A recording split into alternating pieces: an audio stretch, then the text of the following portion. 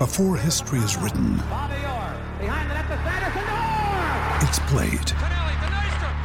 Before it's frozen in time, it's fought one shift at a time.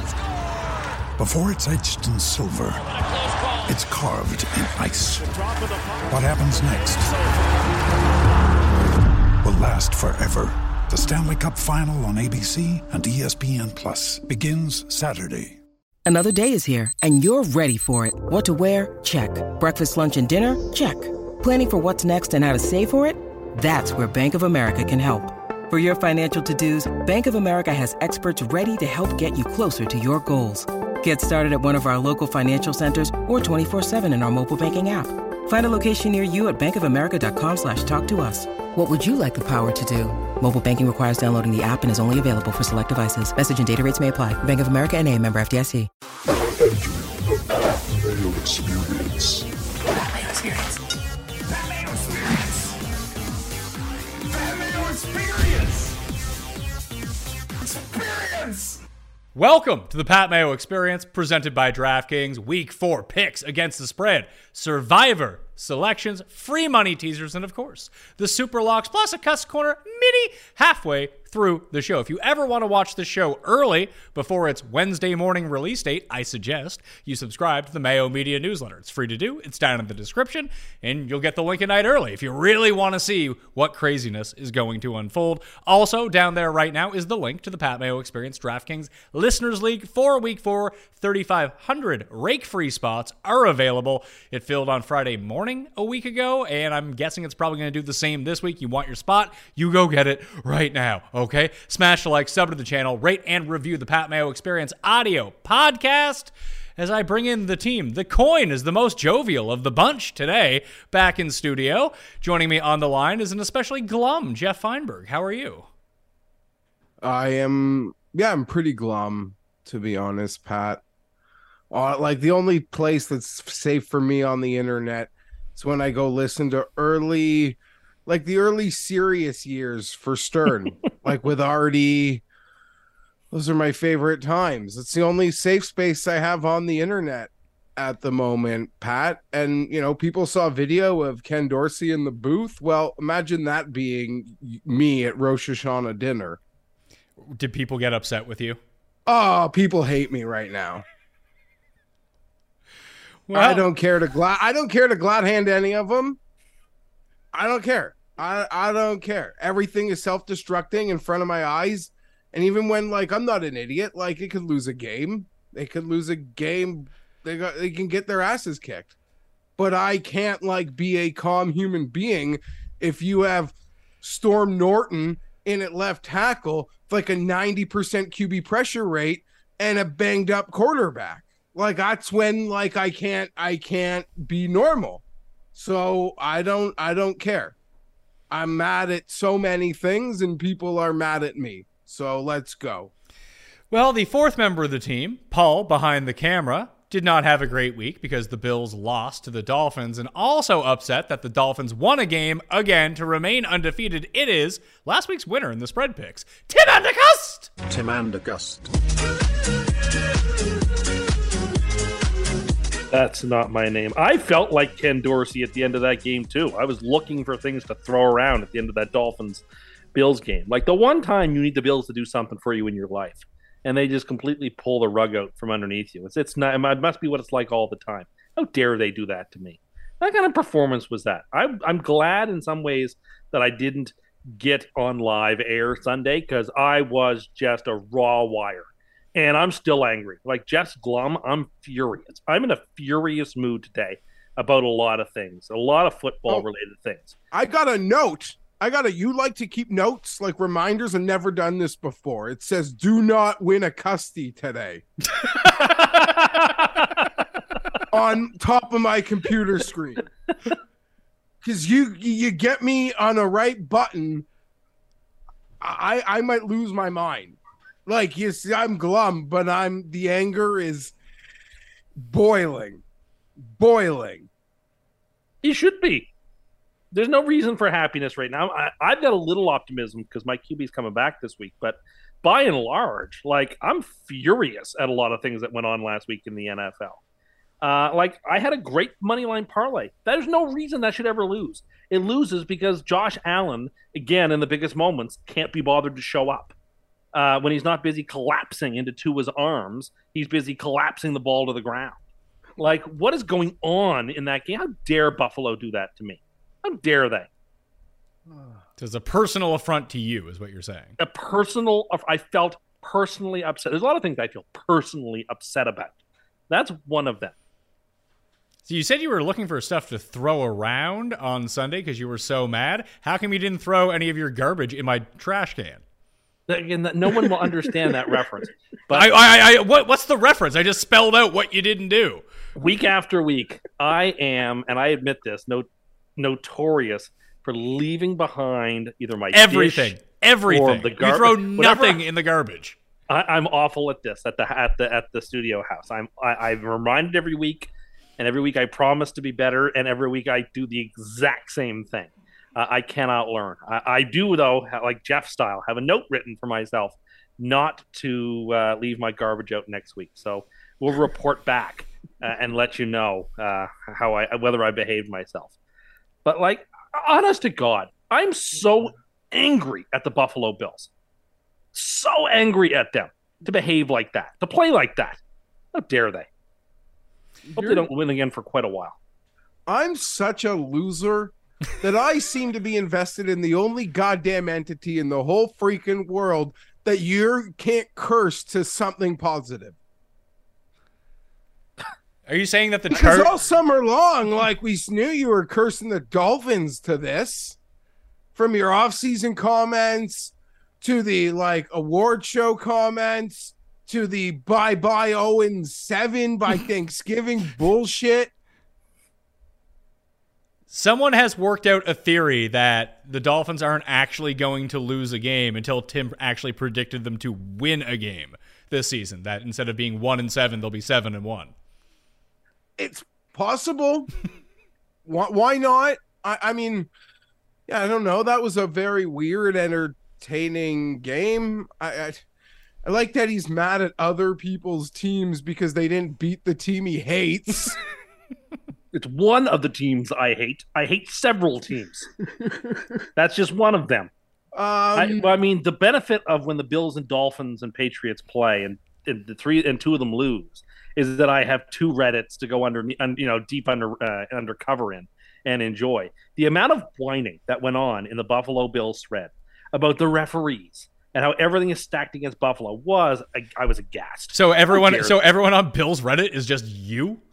No, I'm just saying it was annoying. Bills fans should just have accepted that they blew a game that they dominated. And how dare they do that?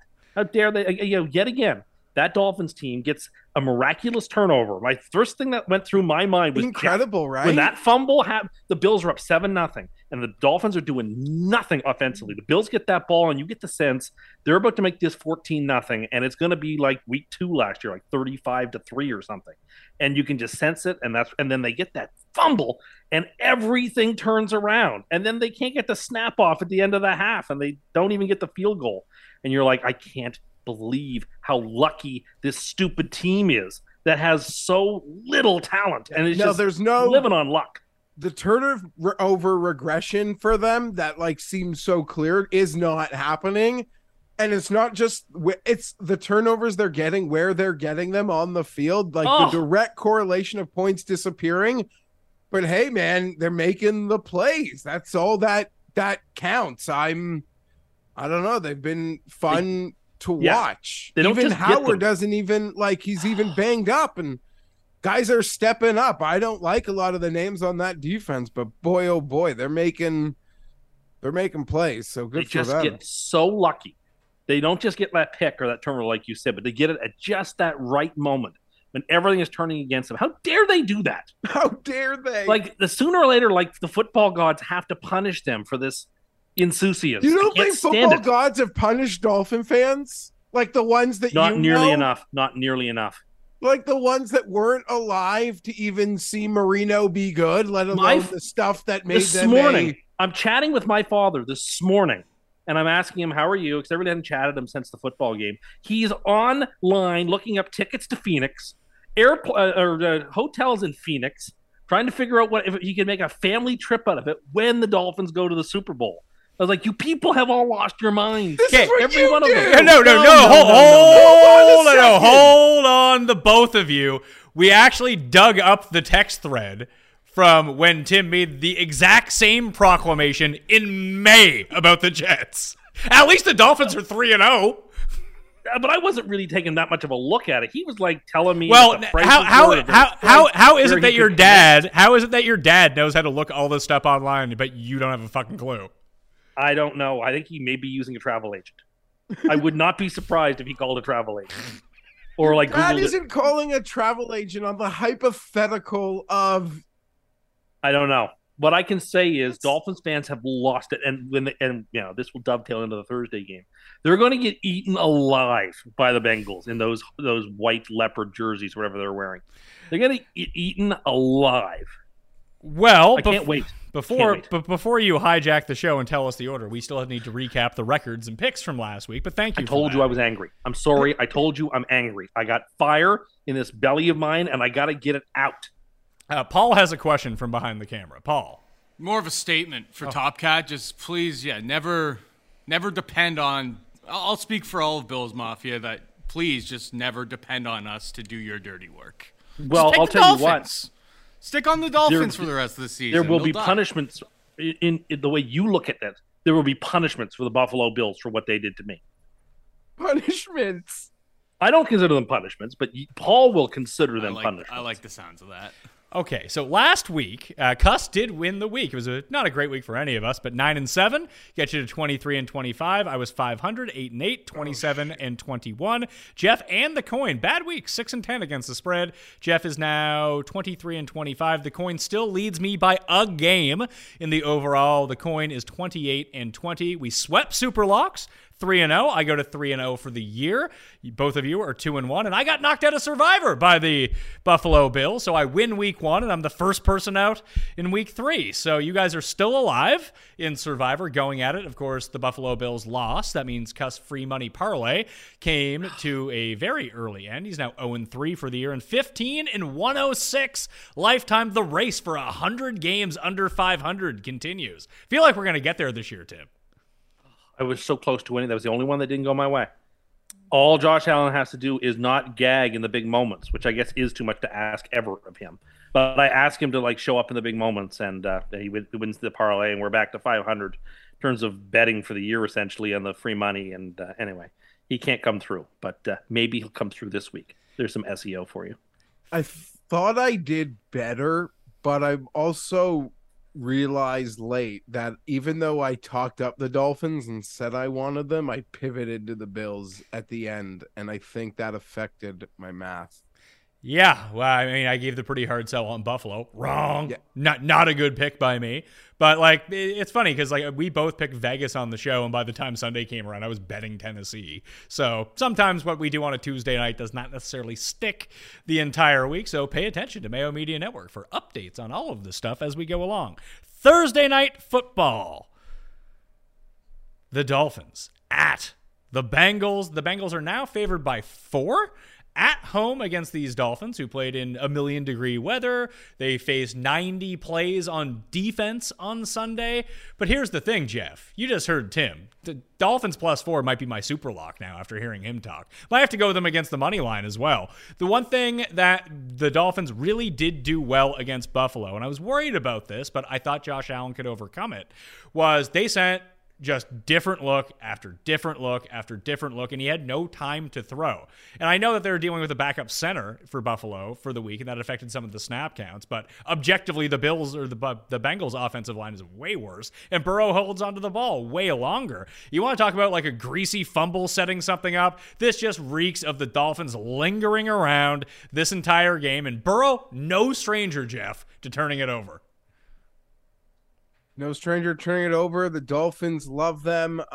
Like all Bengal fans, you probably hate to see Tim's confidence. You hate to see him tweet anything. It's kind of ridiculous at this point. But and the Dolphins, incredible. Good for them. It's all happening. Awesome. McDaniel's a total fun.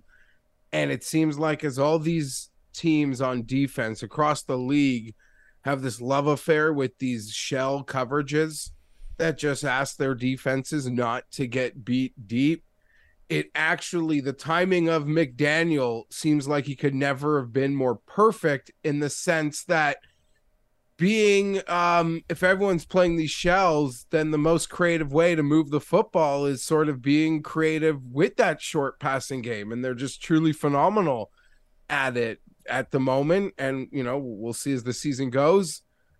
But it's a bad spot game on a Thursday night.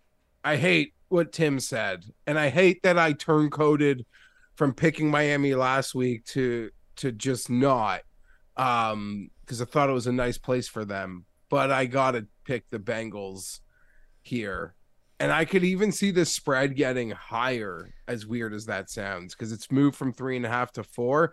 Wouldn't shock me if it gets into that no man's land of 5, to be perfectly honest. Coin is going with Miami as well. Tua's still questionable for this game. He's got back, ankle, rib problems. He may or may not be concussed at this point, but they're hanging a number out there, so I don't know if that tells us something about Tua, or the books just want to take Cincinnati action all they can get. Tim, I'm guessing you're going to take the -4.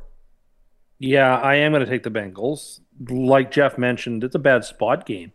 The Bills and Dolphins didn't play an overtime game, but they pretty much did. I mean, they were collapsing on the football field at the end of that game. The Dolphins defense had to go up against 90 plays and then turn around and play a fast, methodical, and a explosive offense like Cincinnati. Like that, it seems like you're asking way too much of a team in too short of a turnaround. It's in Cincinnati. They got themselves on the right track. I watched a decent amount of that game. Of course, they played the Jets. They played quite well. Gardner more or less shut down Jamar Chase, but when they got Chase off Gardner, he was able to make plays. I feel like the Dolphins will attempt to do something similar with Jamar Chase, and maybe Jamar Chase will have a bad day, but nonetheless, the Bengals have enough other options to make Miami pay. I really, really do like the Bengals in this spot. I like them by like 10. The Bengals are the first part of a 5-team money line, 4-team money line parlay. I really do like the Bengals in this spot. It's going to be super locked. They're in the very short list, the very, very short. Because you know what? It's just really difficult to stand and take Miami based on the numbers and based on the circumstances. It's so very tough. So I'm going to take the Bengals here. Per the early DVOA, Tim, in terms of the 3 weeks that we've seen so far, there's only one team in football worse on offense than the Cincinnati Bengals. It is the Indianapolis Colts. Yeah, I can understand that. I mean, they struggled against Pittsburgh. They struggled against Dallas, and they struggled against the Jets for most of the game. I understand that, but it's 3 weeks, and they still have all their talent, and everybody's healthy, so I feel like by the end of the year, they're going to be closer to 14, 15, 13, rather than in the 30s, so it's a good spot for the Bengals. This is an unfortunate draw for Miami, but anyway, once again, the Jets' opponents next week play on Thursday night. Back-to-back weeks. We have to play teams coming off the mini-bye. Thanks, Park Ave. Should mention that we had to cancel the Sunday show due to the hurricane that we sustained up here. We got power back like 5 hours ago, so we're good to record the shows. We'll be back live Sunday evening at the conclusion of the second set of games on Sunday and leaving the air right before Sunday Night Football. A quick tease, we have an in-studio guest. Next week, Jets-Dolphins. Tim, have I told you the guest? No. It's Lord Garion. Really? Yeah. Well, won't that be great? Not if the Jets lose. Now, will it be actually Garion, or will it just be Mike McDaniel? Yeah, we'll get Mike McDaniel live presser. We're just going to stream that in and try to ask him questions. I don't want to ruin the surprise, but you should have gotten Tim's dad also. I don't know if we can have Doug. Doug has too much energy for this studio. I'm not going to lie to you. I think that's true. He would be bouncing around. He'd be so fired up if the Dolphins win. He'd be showing off his AC/DC tattoos. Tim's dad rules, by the way. All right. Coolness skips a generation, so they say. Yeah. Minnesota and New Orleans live from jolly old London. It's what stadium? It's not Wembley. It's the other one, the Tottenham Hotspur Stadium, isn't it? Just wanted to make sure. Why is that a thing? Well, for people who are interested in the extended universe of this show, yes, they will understand why I'm breaking that up. But anyway, go ahead. I mean, I host this show and I don't care. Jeff knows. Jeff knows. What is it then, He's Jeff? laughing because Jeff knows. Because I don't even want to get into it. Tottenham is the NFL's official home in London. It's a stadium that has specific NFL locker rooms. It's a new stadium that's built. I think it's even where the NFL's England offices are. And Tim gets grossly offended when I say that, which is a fact, because Wembley is this preeminent stadium on in sport, in the world, which I'm not debating, but Tim is just like this weird affinity anytime Tottenham is mentioned as the like NFL's sort of new home base, or what is their actual home base in the UK. That's all, as a waste of 2 minutes could be spent on me yelling about something in 20. This game starts at 9:30 a.m. Eastern time. I love it. I love London games. Gives me something to watch when I'm at the gym. It's fantastic. No one really cares about the game. And these are two perfect teams to throw into it. The Vikings are favored by 343.5 is the over-under. The coin has already made its selection of Minnesota in this game. Jeff, you were big on the Saints coming into the year. Is there just one problem? They're not any good?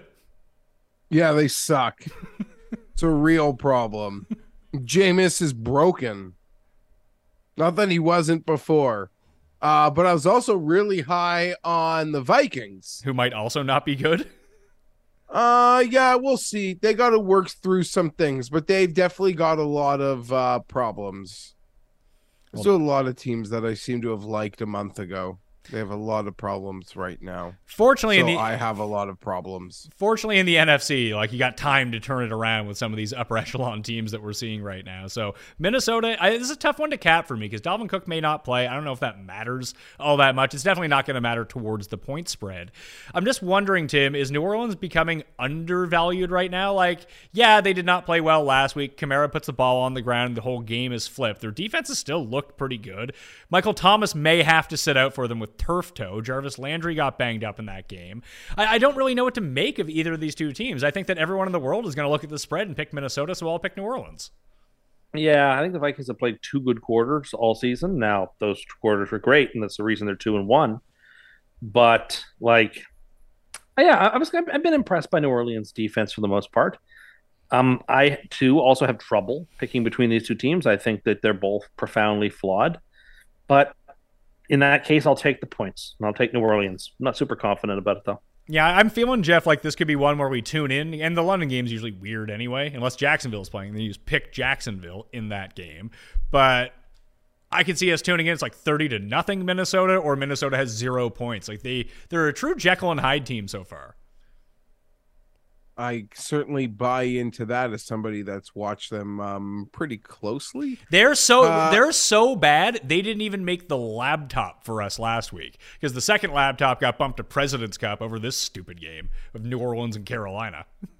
I actually ended up watching a lot of the game, the Lion Viking game. Well, that game we watched a lot of. No, he was talking about New Orleans and Carolina. Oh yeah, that game was lifeless. Carolina got up couple scores and it felt lifeless, and the New Orleans box score stayed stale all afternoon. Clearly, I don't love the game. I could see why Minnesota would be public. I'm going to, for no real reason, pick Minnesota. I don't have a good feeling about this game, but it's early, so it's probably going to start a parlay for the day because I'm a degenerate like that.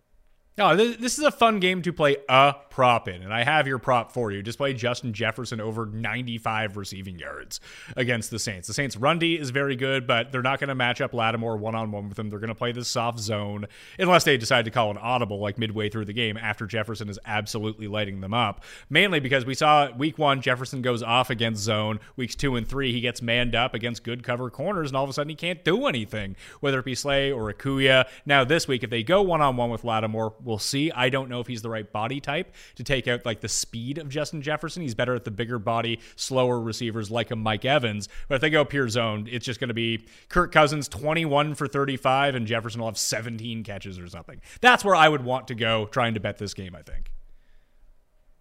Hopefully that sell was good enough for you that when you bet it and you lose, you'll say, hey, Pat sold me good on it, though. Well, Jefferson's had 2 quiet games, so I would just bet it because he just feels like he's due for a big one again.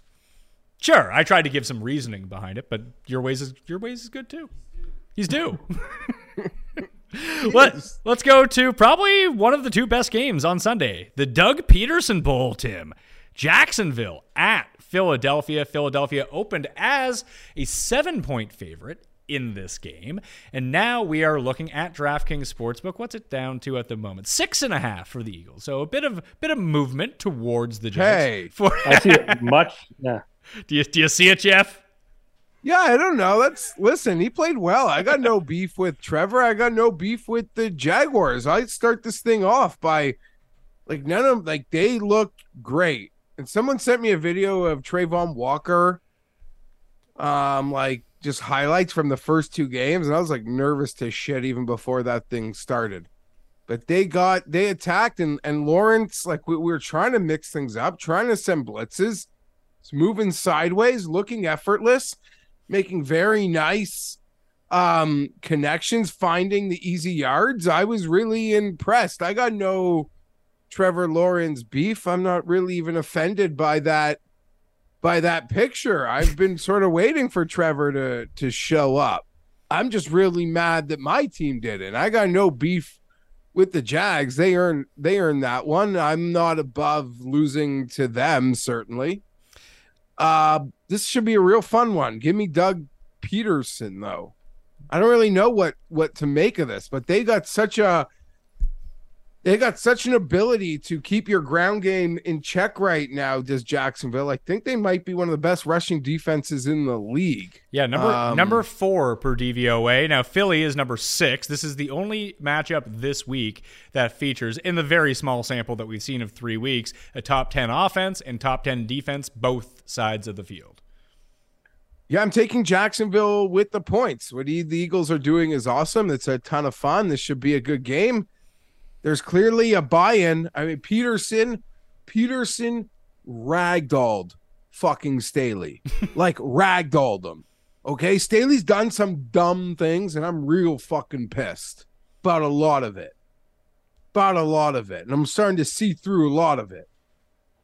But he didn't get, I don't even recall a game in which we got ragdolled like that ever, to be honest. I'm trying to think of the last bad Chargers loss. That Patriots 45-0. The 45-0. Yeah, but he called it the greatest game in Patriots. Well, that got Lynn fucking fired, and there might be a game in a month and a half from now that I'll call the same. If it's the death nail in this one. Who's a better coach, Jeff? Is it Anthony Lynn or Brandon Staley? They kind of turn. I don't know. I don't. It's a disrespectful to both the Eagles and the Jaguars to be doing this in their shine right now. I don't know. The media, I fucking bought in fully to Staley because I came from a land of me myself, like a conservative pussy. I grew up thinking 3 yards on first down was good enough, 3 yards on second down was good enough, and find your tight end for 5 on third down and move the sticks. That's what happens when you grow up with Marty Ball, then Norvell, and then Mike McCoy. Okay? And all I asked for was something new and fresh and different and what might be the future. So I bought full in to Staley, but you got bullied by the fucking media. It sounds. Now he became Anthony Lynn. Tim, it sounds like Jeff is very upset at the crooked left-wing media. It does sound like that. But no! he hasn't got a nickname for Staley yet. That's when we'll know. You want to know something? I've been thinking about it. Because, since Me Too, I'm not allowed. But McCoy became Ellen pretty quick. And Anthony Lynn, it took his 3rd game till he was Octavia Spencer. And I've been thinking about this one for a while, but Staley actually never truly pissed me off. Even when the 4th downs didn't go, fighting to win, I don't know. You can fight to win and lose, and I'm not going to get on you. But now you're just being stupid. So you want to know something? And I guess, right, since we've gotten a little more politically correct, since my last coach got a nickname, that maybe we'll just keep it male, because I don't know, it's offensive to pick another female, apparently. So I don't know, like Johnny Knoxville's who I see when I look at his fucking face these days, to be honest. I mean, he looks like a mix between Johnny Knoxville and Pat Mayo. I'm not going to lie to you. I'm looking at him right now. Okay, maybe. And here's the thing. Like, we're in the dumps right now, and I'm calling him a fucking idiot, but I've called my best friends in the world a fucking idiot, and we're still best friends. So that doesn't mean we can't, like, get through this. Yeah, but I do it to Tim on this show every single week. Yeah, exactly. So that At doesn't least mean, once like, a week. Like, if somehow I'm lucky enough to find a light at the tunnel here, you know, we can hug it out. We'll be okay. But I don't like anything. And why am I? You don't like your QB taking shots down 28 with broken ribs? No, I don't want to be doing this right now in someone else's game. Like good teams, but you got me. Don't worry. The one Jags fan's not going to worry. I like him. No, he's loyal. We have a Jags fan. Do we? Is it that guy that I used to see at the bar? Fan. Yeah, no, he takes in all our content. If I'm gonna feel bad, I can't remember his name, but I don't want to butcher it, and then it'll come off being worse. Well, how about but this? I see you, buddy. I'm taking Jacksonville. You're taking Jacksonville. The coin is taking Jacksonville. Tim, I have no interest in betting on this game. I just want to kind of sit back, feel the G's like Max Power. Take this one in. Who are you taking? I like Philadelphia a lot in this game. Philly's on the money line parlay. I think this is a classic spot where everybody has been inflating Jacksonville and making them feel very important and talented, and they're about to get run through an old-fashioned washing machine in this game. I like Philly by quite a bit. Okay. I think Jacksonville's defense is good. I don't know. I think it's going to be fun. I think it's going to be fun game, close game. And you're talking about people putting air in Jacksonville. What do you mean? The Eagles are going to the Super Bowl. Yeah, but people have been putting air on the Eagles for weeks. 4 weeks before the opening kickoff of week 1. The Jags, people are like, oh, Jacksonville, they look great. Look, they just beat the Chargers. People are like ebullience about them. Credit to Pat, who's kind of sort of called this, and as well with Atlanta. And just Atlanta's saying. Records are different, but both teams showing fight. This has got a Philly smackdown written all over it. All right, Buffalo and I can't leave this, though. I got to just – did you guys see – you probably didn't. You know you're going to make fun of me. Did you see the media after the game put fucking Staley in a pretzel? No. Absolutely not. I was not one of the 6 people who watched the Chargers post-game press conference on YouTube repeat or whatever it is that you do to listen to press conferences because they won't let you watch them live anymore. They're asking him about they're asking him about keeping Herbert in the game, and he's like, I don't want to do this. He pretty much said the future, like all we care about is the future. He contradicted himself with every answer. He's just a moron.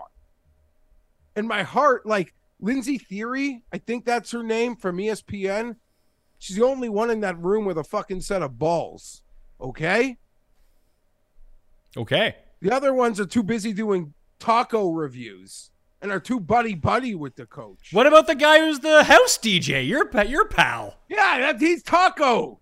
Oh, he does taco reviews too. He's a house DJ, Chargers reporter, and he reviews tacos. I like this guy. Yeah, I think he's a pretentious, he's a pretentious guy. But I'm not in a relationship really to throw stones because I need him. When things get bad, I get the craziest. Somebody has to interpret J.C. Jackson's oblique tweets to you. Don't get me started on that now. He was supposed to play, wasn't he? Don't get me. Everything has gone to shit. Like, it's so much worse than even like Tim could have prognosticated. And you know what, Tim? I got to give you credit. You called something right, and people who watch this show know what's coming. Those Circle K chips are the best in Canada. Oh, they're so good. They're so good. I don't know how I ended up grabbing a bag, but they're the best in Canada. Oh, thank you, Jeff. You know what? People, they're a true undiscovered gem, but they are so good. I don't know what private label makes them behind that label, but that's a wow. Got a couple like the personal size bags, and now I'm on the hunt for the big ones. Like where the big Circle K bags at? Oh yeah, the little ones are just a little amuse bouche. I'm sure that's what the audience thought I was going to give you credit for calling right, but I don't care. I'll take credit however you want to give it. It is true. But yeah, everything's gone to shit. I'm not. I got to sit through 14 more weeks of this goddamn nightmare right now.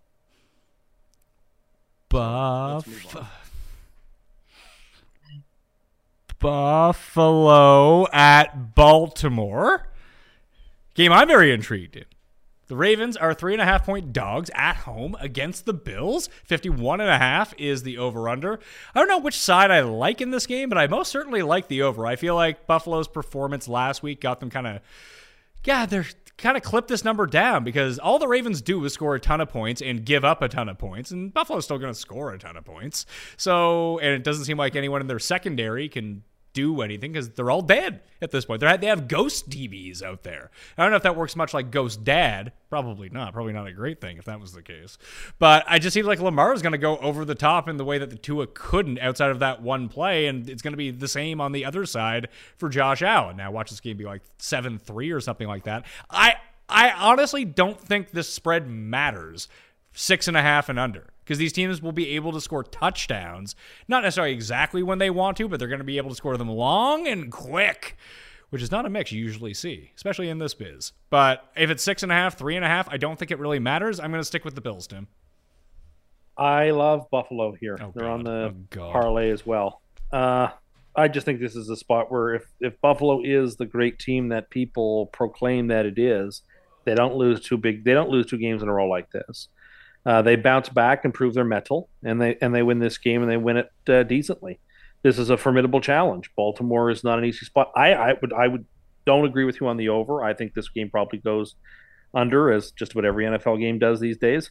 I really think that it's going to be similar to that playoff game these two teams played last year or 2 years ago. It was like 10-3 or whatever it was. I think it's going to be a hard-fought, nose-to-nose type of game that Buffalo finds a way to grind out and win. That's what I think will happen. I'm frustrated about last week. I was right. This is a soft team, this Buffalo Bills team. The slightest bit of adversity pushes against them, and they collapse like a house of cards. So I am going to give them the benefit of the doubt here and go back on them again and say, if this team is really a prohibitive AFC favorite to win the Super Bowl, then they should have no trouble taking care of Baltimore in this game. Baltimore doesn't have the receivers. They don't have the playmakers that Miami has, at least in terms of receivers. So let's go with Buffalo. Let's give them the benefit here, and let's put them on the parlay. Make it around to Buffalo, Jeff?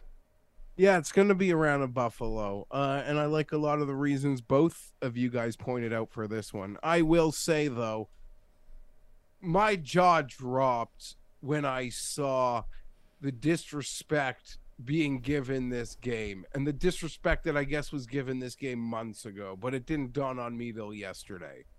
A 1 p.m. CBS label beside Lamar and Allen, the league should be embarrassed. I mean that. This game deserves so much more. Yeah, but where do you put it though? Like, do you sacrifice it on Thursday night because you do have like the Super Bowl losers playing Tua? Well, CBS this week has Green Bay and New England as their big Sunday evening game. And then you have Kansas City and Tampa as a primetime, and then the Rams and 49ers, the NFC Championship rematch from last year. Like, I can see how this is just the wrong week for this game to be happening. Yeah, then I guess so. The wrong week. I wouldn't be shocked if they freaking even didn't. If they have Nance and Romo going to Green Bay, they will. Oh, they will. They will 100%. So yeah, I stand by like the insane disrespect it feels like this game is getting. I like Buffalo, almost for the simplistic nature of Tim's breakdown. Is I believe in Buffalo. They're due. Kind of believe. What? Because they're due to win because they lost last week? No, but it's a team that I believe everything about them, and yeah, awful loss. I'm expecting a really big performance. I think they are as good as I think Baltimore is, and that was an easy one last week for a lot of people. I think we all had that one. Buffalo's in a different class than Baltimore, and it's not going to be 90 degrees, and Buffalo will be able to go up and down the field the same way it looked like the Patriots could. Okay, moving on. Seattle at Detroit. Detroit opened up as a bigger favorite than we see at the moment, but they're currently Detroit's minus 4.5. That's in the 50 is the over-under. I really like the Seahawks in this game. The Lions are good. They can definitely score. They cannot play defense. And the Seahawks, I don't think that their offense is as bad as maybe it's being made out to be. Maybe Denver's defense is really good. They were able to put up points on a bad Atlanta defense. Detroit defense is no better than Atlanta's defense. We've seen it with Detroit. Their games go one of two ways. Either they get behind by a bunch, storm back and cover the spread, or they're out to a big lead and allow the other team to come back and they didn't cover the spread. They ended up losing the game outright. But now asking Detroit to be 4.5 point favorites. I agree that they're better than Seattle. It just seems like too many points to me. So I will be taking the Seattle Seahawks in this game, Jeff. I'm going to play the other side. I'm going to lay these points, which is probably a really scary proposition, as I don't think there's a team in the league giving up more points per game than Detroit. So I'm asking them to cover, and they give up 31 points a game on average, which is last in football. But Seattle's the worst rushing defense, it feels like, in football at the moment, or at least one of the worst. And it's that whole West Coast to East on 1 o'clock, and it's, I don't know, just different directions with these teams. Buy in. I'll take Detroit in this one. And while we're on this game, I hope I'm not calling out you, Pat, because you're above all these guys and you do like such great work. But I don't know. I find it so embarrassing, some of this waiver wire content that's like, oh, it's Jamal Williams available in 40% Yahoo leagues. Go get him. Yeah, that's me. That's me. You're talking about me. No one who's watching your show is in a league that has Jamal. Yeah, Williams. It's self-evident. You guys, it's a waste of time. You guys have no idea how content works, do you? Who do you think watches the waiver wire show that I do? Do you think it's people tuning into this show? Absolutely not. The reason that waiver wire stuff exists is because it's the people who don't know anything about fantasy. They're the ones, anyone who's been in a league for more than a year knows how to do their own waivers. That's fine. It's great SEO. It brings in people into the web, and it gets a ton of clicks because people are constantly looking for it. It is the way to trap in new people into the web of the other content that you do. That's why people do it. The guys that can pick up Jamal Williams are in a pool with 3 people, and their 5th running back is A.J. Dillon. They don't even need Jamal Williams. Jeff's right about that. He is right about that. I mean, I can assure you, and so can my bank account, that you're both wrong. I'm not going to debate Pat on this. I'm just saying the only people with Jamal Williams available are in a league with like their cousin and their dad. Yeah, and their the kind of person that would Google waiver wire pickups and click on something. Yeah, sure. That's all I'm saying. So it's like it's whatever. It's whatever. Hey, listen. I've been doing the waiver. No, you shut the fuck up. I've been doing this now, the waiver column, for 13 years. I agree, it makes you money, and it's still the most trafficked article that I do. I'm not debating that it doesn't get you clicks or makes you money. I'm not debating that. So you're debating that it shouldn't exist because you know so much about football that other people should too, is what you're saying. That people who are just becoming fans of things, you have no time for them. There should not be content for them, only content for you. No, that's not what Then what are you saying? What I am saying is the people who have Jamal I thought he was going to get up and walk away there for a second. I was going to do what? When you adjusted your chair, I thought you were just going to get up and walk away from the mic. No, the people, whatever, you all do it. You get your clicks. I'm not saying it's not profitable. I wouldn't debate any of that with you for a second. I wouldn't even engage in that argument with you. But you're calling content that I'm doing very embarrassing. Jeff's saying, and I think he's right, But the people for Now whom I'm wrong. I'm worried about this the people now. for whom Jamal Williams is available, they're in such a league that's so shallow that they are so deep that they already have running backs better than Jamal Williams, and they don't need to go find that person on the I way. guess Tim did make my point, but now that Tim's agreeing with me, I probably am dead wrong. Well, Paul has something to add in on this.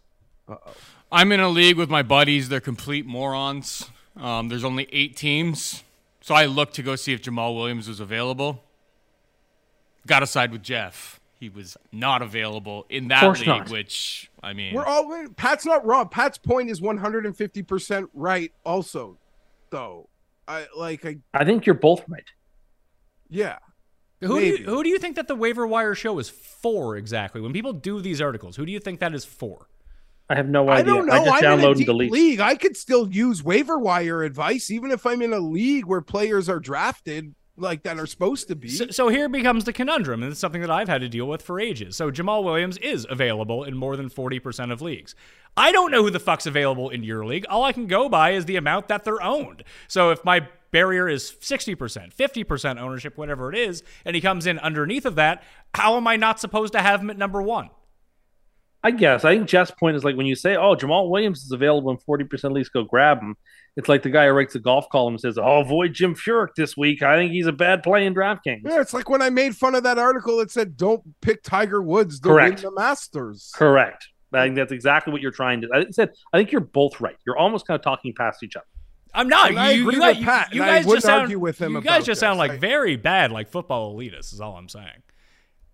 You're trying to get. Paul you're provided us some evidence to the point that Jeff was making.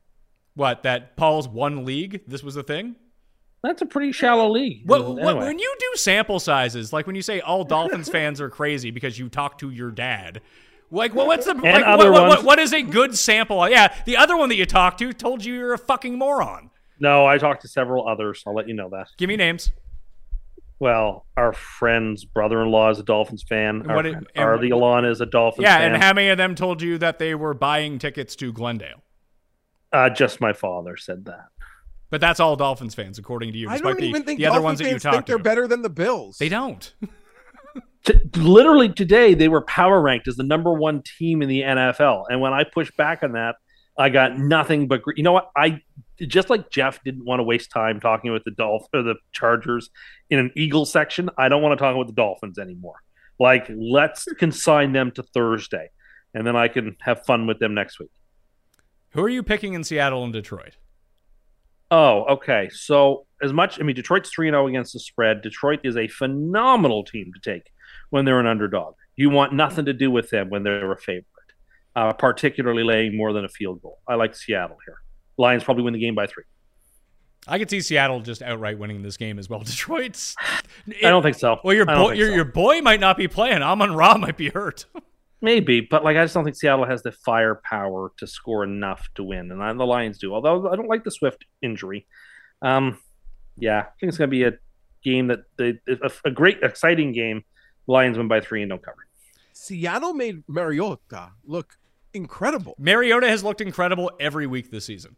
Well, that's the opinion of some people on the Thursday show, but not the opinion of other people on the Thursday. Yeah. Rob's defensive. Why do you think Carolina is better than Atlanta? It's just look at the roster. It's like, okay, I looked at it. What now?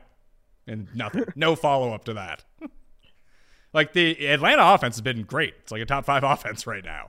And it's wildly efficient. Now, they've been playing some. Actually, they played, I guess, the Rams and New Orleans. They actually played 2 pretty good defenses. Yeah. Their defense is putrid, mind you. But I actually find that their offense is quite good. And I watch football, and I'm like, wow. Like, Pat we're like all over Atlanta, all over Jacksonville is like the teams that are considered horrible who might be better than decent this year. Like, that's all that comes to my mind as I watch those teams make great plays consistently. Unfortunately, Atlanta's still 1-2 with their record, and I have a big bet against the Bears under, and the Bears are 2-1. So that's not great news for me. Tennessee and Indy. This is short list super lock for me. I can't tell you how much I love Tennessee in this game.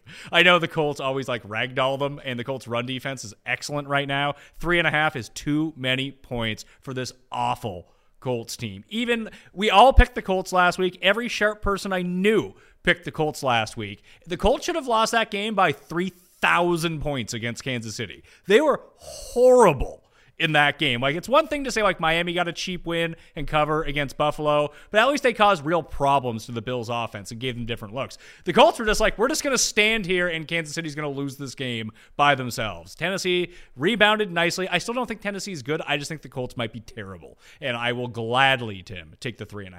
Yeah, I'm with you. That game was that Chiefs-Colts game was Drederick Tatum loses to Homer because of a heart defect. That's the only way that the Colts could have won that. That's essentially what that game was, because the Colts didn't try. The Chiefs did not try. It didn't seem like they were invested at all in the game. It was very bizarre. They looked just disinterested, I suppose is the best way to put it, or uninterested. If you're laying 3.5 with the Colts, I think you need to have your head examined. I like the Titans here. Yeah, the one case for Indy, and we saw this last week as it pertained to Clyde Edwards-Helaire, who finished with more touchdowns than rushing yards. The rush defense is excellent. Second best in the league right now. It was excellent a year ago. Slowing down Derrick Henry is something they can do, but when it comes to the passing attacks of these teams right now, I think the Titans can actually take advantage, Jeff. And the Titans, the score didn't indicate how much of a lopsided game it felt like that Titans-Raiders game was last week. So I don't know whether it's been happening a lot today, but I also agree with you guys on the Titans, and this would contradict my division lean or my Titans to miss the playoffs prop. So I guess I'm concerned on that. But the Titans have also owned the Colts. I feel like you mentioned the Colts. Oh, is it the other way around? I know one of these teams dominates the other one. Is it Titans always beat the Colts? Even better. The Titans who just seem to own the Colts in this Vrabel-Frank Reich matchup that in some ways has been very similar to, I guess up until that NFC title game last year, that Kyle Shanahan-Sean McVay matchup. But this one has been lopsided incredibly to Vrabel and the Titans. Colts just feel like a disaster. The Titans as underdogs kind of feels like right where you want to play them. Yeah, how dare you lay 3.5? Or their Monday night law, like that Monday night beatdown in the Bills home opener, I can give you a total free pass for. Like when I'm dissecting your team or how good or bad I think you are. But I also think it can have a positive influence where it's like it slaps you across the face if you're the Titans and say, okay, like we need to get in gear here. We're 0-2 and like things are quickly falling up, and they assert themselves at home against the Raiders, like you said, that they played much better than that score indicated. And now they're being laid over a field goal in Indianapolis. Man, oh man, that's incredibly disrespectful. The Titans have to be the side here. Chargers. Shaq Leonard, they make it like he's going to play every week, and then he doesn't play. Yeah, he's like J.C. Jackson. Fuck, you're right. But Leonard doesn't like cryptically tweet about things, about why he's not playing. No, J.C. I don't know, man. It's a disaster. Chargers and Houston is up next. Fun one to talk about here. Poor Houston. Houston is a 4. Okay, you go ahead then. I'll introduce the game afterwards. I kind of feel bad for my mother-in-law. Because the last time I saw her was the day we lost to Houston last year. That, like, I was a mess. I could have walked into the Pacific. The Atlantic. Wow. And then she gets to experience me again on Rosh Hashanah, losing to 28 as Slater, the third best left tackle in football, and Bosa. They don't like go to the sidelines. They walk right to the underground. Never good. Never go right straight to the tunnel because it's bad. So bless her soul. Like, they couldn't make the times I have to see her when, like, I can be happy and the nice me. You can intro the game now. Houston is an underdog at home. They're a home dog against these mighty Chargers. 4.5. This opened at 6, down to 4.5. You mentioned the key thing that I'm looking at here. Slater is out, and Houston has a top 5 pass rush in football. They might drop Herbert here badly. Now, listen, could the Chargers be fine? Keenan Allen's going to be back. Yeah, absolutely they can. Houston is still undefeated against the spread after their push last week in a game that I was convinced that was going to end in a tie until Davis Mills went full Davis Mills. And that's the issue here. Like, if Davis Mills plays anything like he did a week ago, the Chargers defense is still good enough. They might take him back to the house twice and it's game over. I'm going to go with Houston at home, though, and go with the 4.5. I just think that defense drops Herbert a bunch, and if things don't look great, we might get Chase Daniel in this game. Tim. Yeah, very well said. I'm concerned, to say the least. It's a lot of points right now, given the circumstances. Keenan Allen is supposed to be practicing this week. Is he going to play? We'll see. I've got my doubts. They lost Guyton, who I thought is an important part of that offense. He's gone, done for the year. I like that you mentioned Guyton, not Bosa. Well, Jeff already mentioned both Bosa and Slater. Guyton. Slater done for the year. Bosa with a groin injury, like it's going to take time. Like, they're not rushing him back. It's a tough spot now. The Texans. Anyway, I made the prediction on the Hammer show last week that I really liked the idea of the Texans making the playoffs. Well, last week's game would have been a nice boost to that. Maybe I'll get this game and not the other. I don't know. Kind of like the Texans in this game. I kind of like them outright. Worried for you, Jeff. I think this could be. This is the soft part of the schedule, and you could be. Now, the merciful part is that Denver is garbage, and the Raiders are in trouble. So, like, you still have life, even if this game goes badly, if people get healthy. But, like, yeah, it's tough. It's looking very dire. It's getting dark. I like the Texans against the spread here. I think that plus 190 or whatever, probably be closer to 200 by game time. I think that's probably a pretty reasonable bet. They lose this game, they could just shut Herbert down. Like, there'd honestly be no reason to play him. But they played him down 28 fucking points to the Jaguars because he wanted to. Who gives a shit? You're the coach. Like, I'm 40. I'm a man. Be the man. Like, Herbert wants to. He's tough. He's a kid. He's a teammate. Whatever. That's fine. We all saw how tough he was on Thursday. But you just take him out of the fucking game. And if he's mad at you for 20 minutes, he'll get over it. Like, I'm in awe that occurred. Storm Norton's at left tackle. Corey Linsley is out. My right tackle is out. Herbert is injured. I watch him throw. Like, all I'm looking at when he throws, I'm trying to, like, see his face. When they show a replay of a play, I'm just trying to see his face. I'm trying to see, like, if he's hurt. So now the O-line is to shit. And if he was healthy and could be his wizardry, I could maybe be excited that he can move the pocket and do things, but not like he's hurt.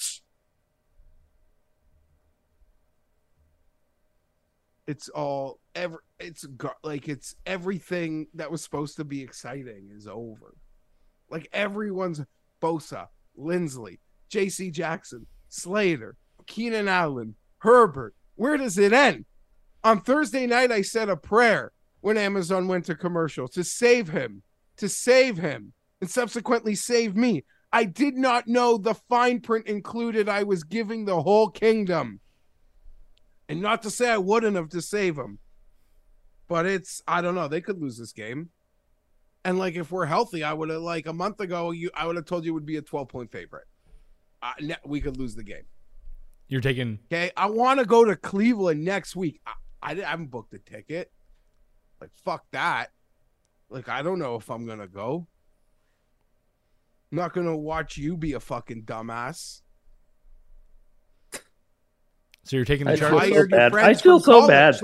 I feel so bad for you, Are Jeff. your friends from college. I take no joy in this. This is sad. I feel bad for you. I want the Chargers just to be okay and be healthy. I'm never going to get excited again. Oh, look, I've said the same thing, and I believe that. I'm not going to get excited again. I was too excited this offseason. I'm never going to let them do that again, ever. Nope. I understand why you need to say that, and I believe that you believe. No, we are on the, essentially, it's like a Matt Stafford Detroit era. that we're on the precipice of here. But with better teams on, like in spreadsheets. You run the spreadsheets. Love the Chargers. No, I don't even know. Detroit had fun teams. They had Calvin Johnson. They didn't even win a playoff game. Like, that's insane. We'll do the same thing. We don't even have Calvin Johnson. So you're taking the Chargers minus 4.5? That's your pick? Yeah, this is a hinge game. Oh, hinge game. You're really starting to, I'm not going to get excited again. Hinge game. You're really coming for that custy, pal. No, I haven't been. They have not. Not. My game's a hinge game. You stole my words. No, they have My not. My game's a hinge game. They have not they have not. I don't think since I've known you that they've done this one to me. Yeah. Yeah, no. Fuck them. Oh, my goodness. All right. Cleveland at my Atlanta Falcons. It's only 1.5. The Falcons are still dogs at home, but it's not by much. It opened at 2.5. 49.5 is the total right now at DraftKings Sportsbook. I do like the over in this game. I don't think that on paper, it's funny. The Browns defense on paper is a lot like the Chargers, just normally on paper. It's really built up to be really good. And like when you watch it, it's like, yeah, they're not that good at all. They get a bit of pressure. Myles Garrett was just involved swerving out of the way of an animal and rolled his car over. So I have no idea if he's going to be playing at this point. Screw it. Falcons 3-0 against the spread.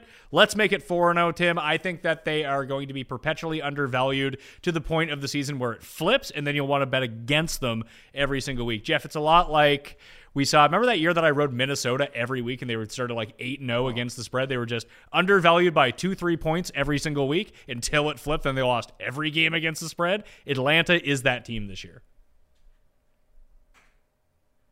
I'm sorry, you called on Tim first, then you went to me. I haven't recuperated from whatever. So Tim, I'm taking Atlanta.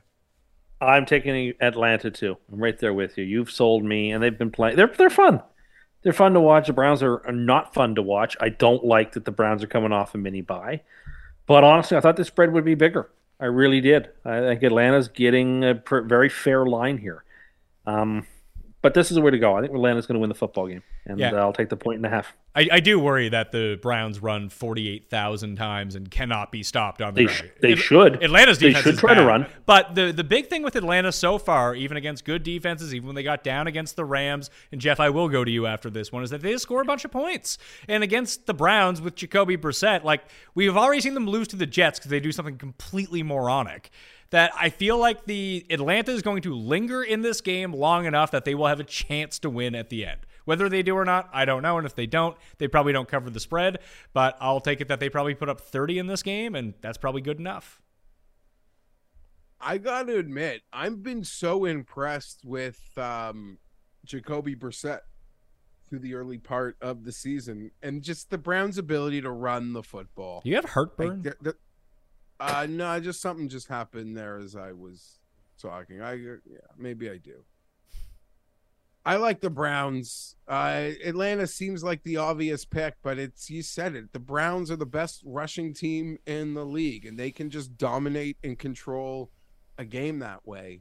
And so long as their defense plays to half their talent, I think they'll be fine here.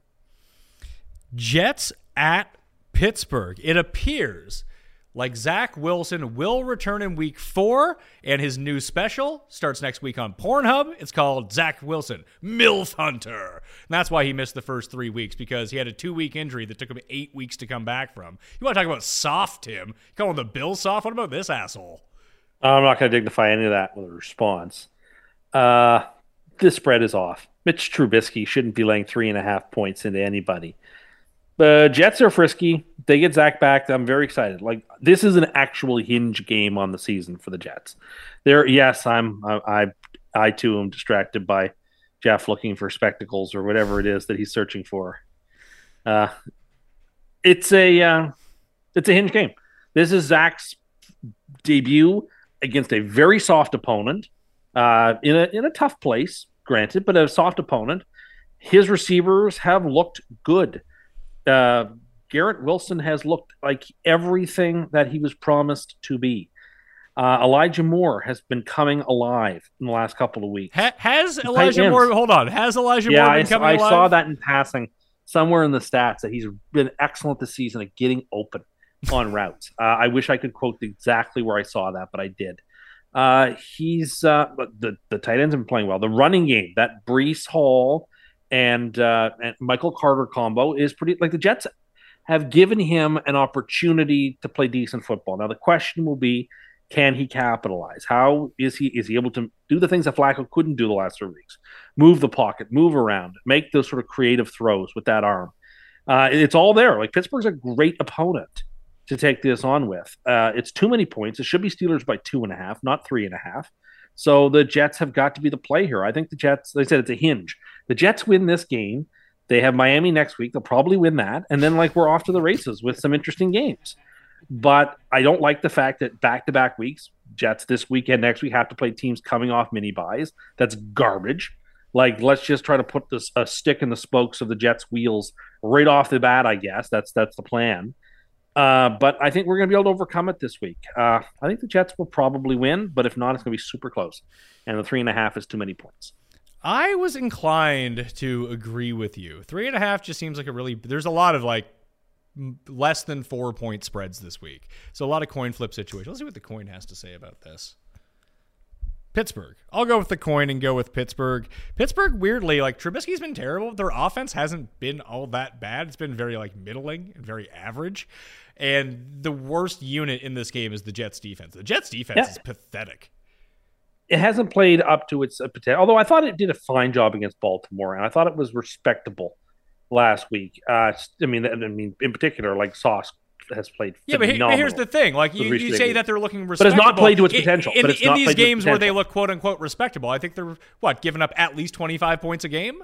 Yeah, obviously they're not playing nearly to their potential. No one will dispute that. I, least of all, will dispute that. But I just don't think Pittsburgh has the horses to take advantage, and I think that they've got a lot of problems, and I think it's a bad line. Like I said, it should be 2.5, not 3.5. I think there's tremendous value on New York here. Jeff, did you find whatever treasure you were hunting for underneath that desk? No.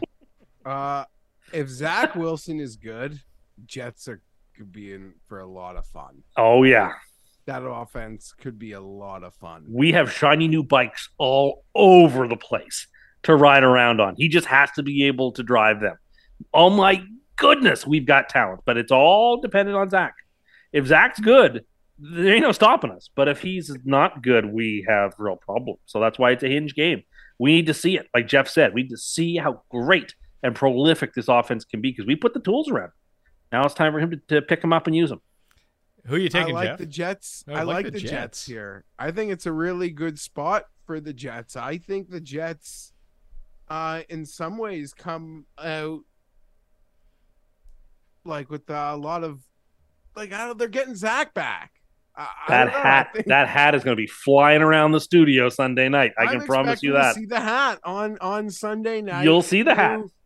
Zach looking good, and it being his first start, and you proclaiming the ceiling is coming, baby. Let's go. Woo! So Pittsburgh for the coin and myself, the Jets for you two. So both Jets fans picked the Jets. I see how it is. Washington. A battle of a couple preeminent AFC franchises. It's true. Washington at Dallas. Ugh. Per the numbers, Washington's the worst team in football. Did you know that, Tim? I wouldn't dispute that for 1 second. They're trash. They're 3-point dogs in Dallas. Dallas coming off the Monday night win. Cooper Rush now undefeated still in his career, 3-0. I think this really gives him playing. I was talking about controversy. You want to talk about clickbait? That's clickbait. When Dak is ready to come back, Dak is the quarterback. It's nice to know that you have a backup, but I do think this buys Dak time to actually get healthy. Well, you don't see a situation like we saw in Seattle last year when Wilson hurt his thumb, and then he drank his magic concussion / thumb healing water, and he was like, "Oh, I'm good in 2 weeks. Don't worry about it." And then he sucked for 4 weeks until he started being able to grip the ball again. I think that's good news for Dallas. I just don't know what this Dallas defensive line is going to do to poor Wentz, man. But if he might get sacked 20 times. The thing that scares me about it that the Giants just weren't able to do is Washington has real talent on the offensive side of the ball when it comes to playmakers. That Wentz is going to huck it up. He might get picked 8 times, but he also might connect with McLaurin or Samuel or Dotson or Thomas down the field. Like, it only takes 1 or 2 because it's not like Dallas is going to put up 30. So I'm going to take Washington. Go Commanders. Yeah. I like the Master and Commanders as well here. Oh, I like that. I just think Cooper Rush winning 3 straight games is a stretch, and they have trouble. We saw it last night. They have trouble scoring. Like, they still rely on Ezekiel Elliott to do stuff, who's trash, can't play anymore. I think it's going to be an interesting. I mean, you talk about preeminent NFC franchises. Then these are 2 of the most, if not the most. Washington and Dallas, great rivalry. I think it's going to be a high-scoring, interesting. I shouldn't say high-scoring. It's going to be a close-scoring, interesting game that allows Washington to cover and maybe win. Jeff, Cooper Rush under rushing yards is essentially free money at this point. Now it's probably going to hit the over this week, but it's always like 2.5. The guy doesn't run the ball. No. And they even, I don't know, some really weird passing and some 3rd and shorts late in that game by Kellen Moore. You would too if you had Ezekiel Elliott. You wouldn't want to put the ball in his hands.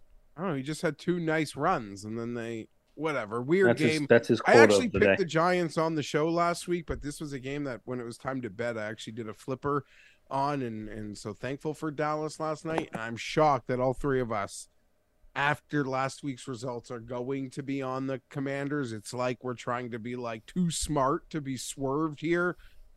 I just am not fully buying into Dallas. I feel like this is the Commanders off the nut low. Cooper Rush, is he getting 3 years, $50 million from the Colts this offseason? Is he getting the Matt Flynn deal?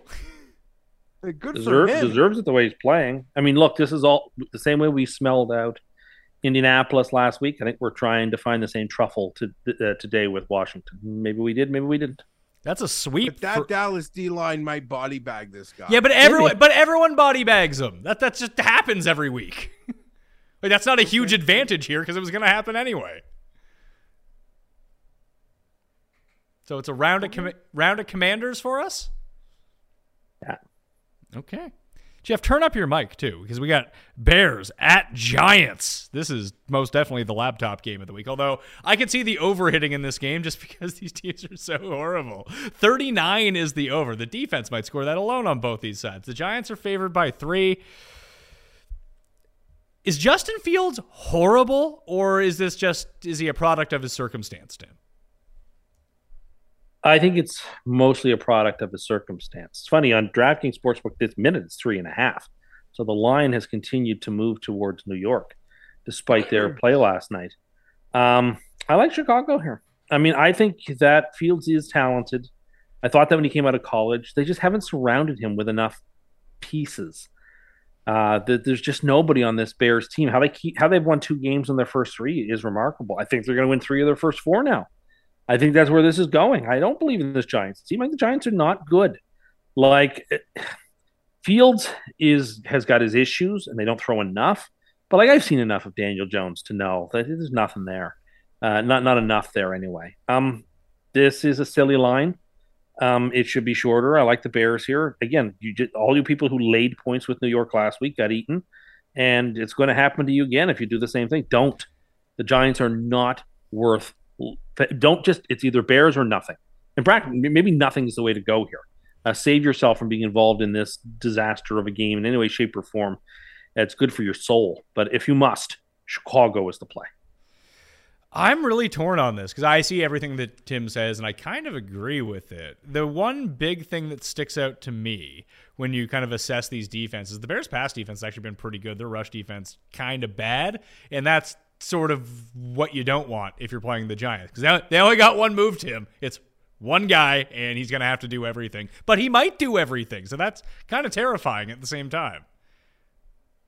I'm not worried about it. I think they're going to bottle him up. I don't know. I think the weak performance they had in week 1 is aberrational, that he's not quite that back anymore.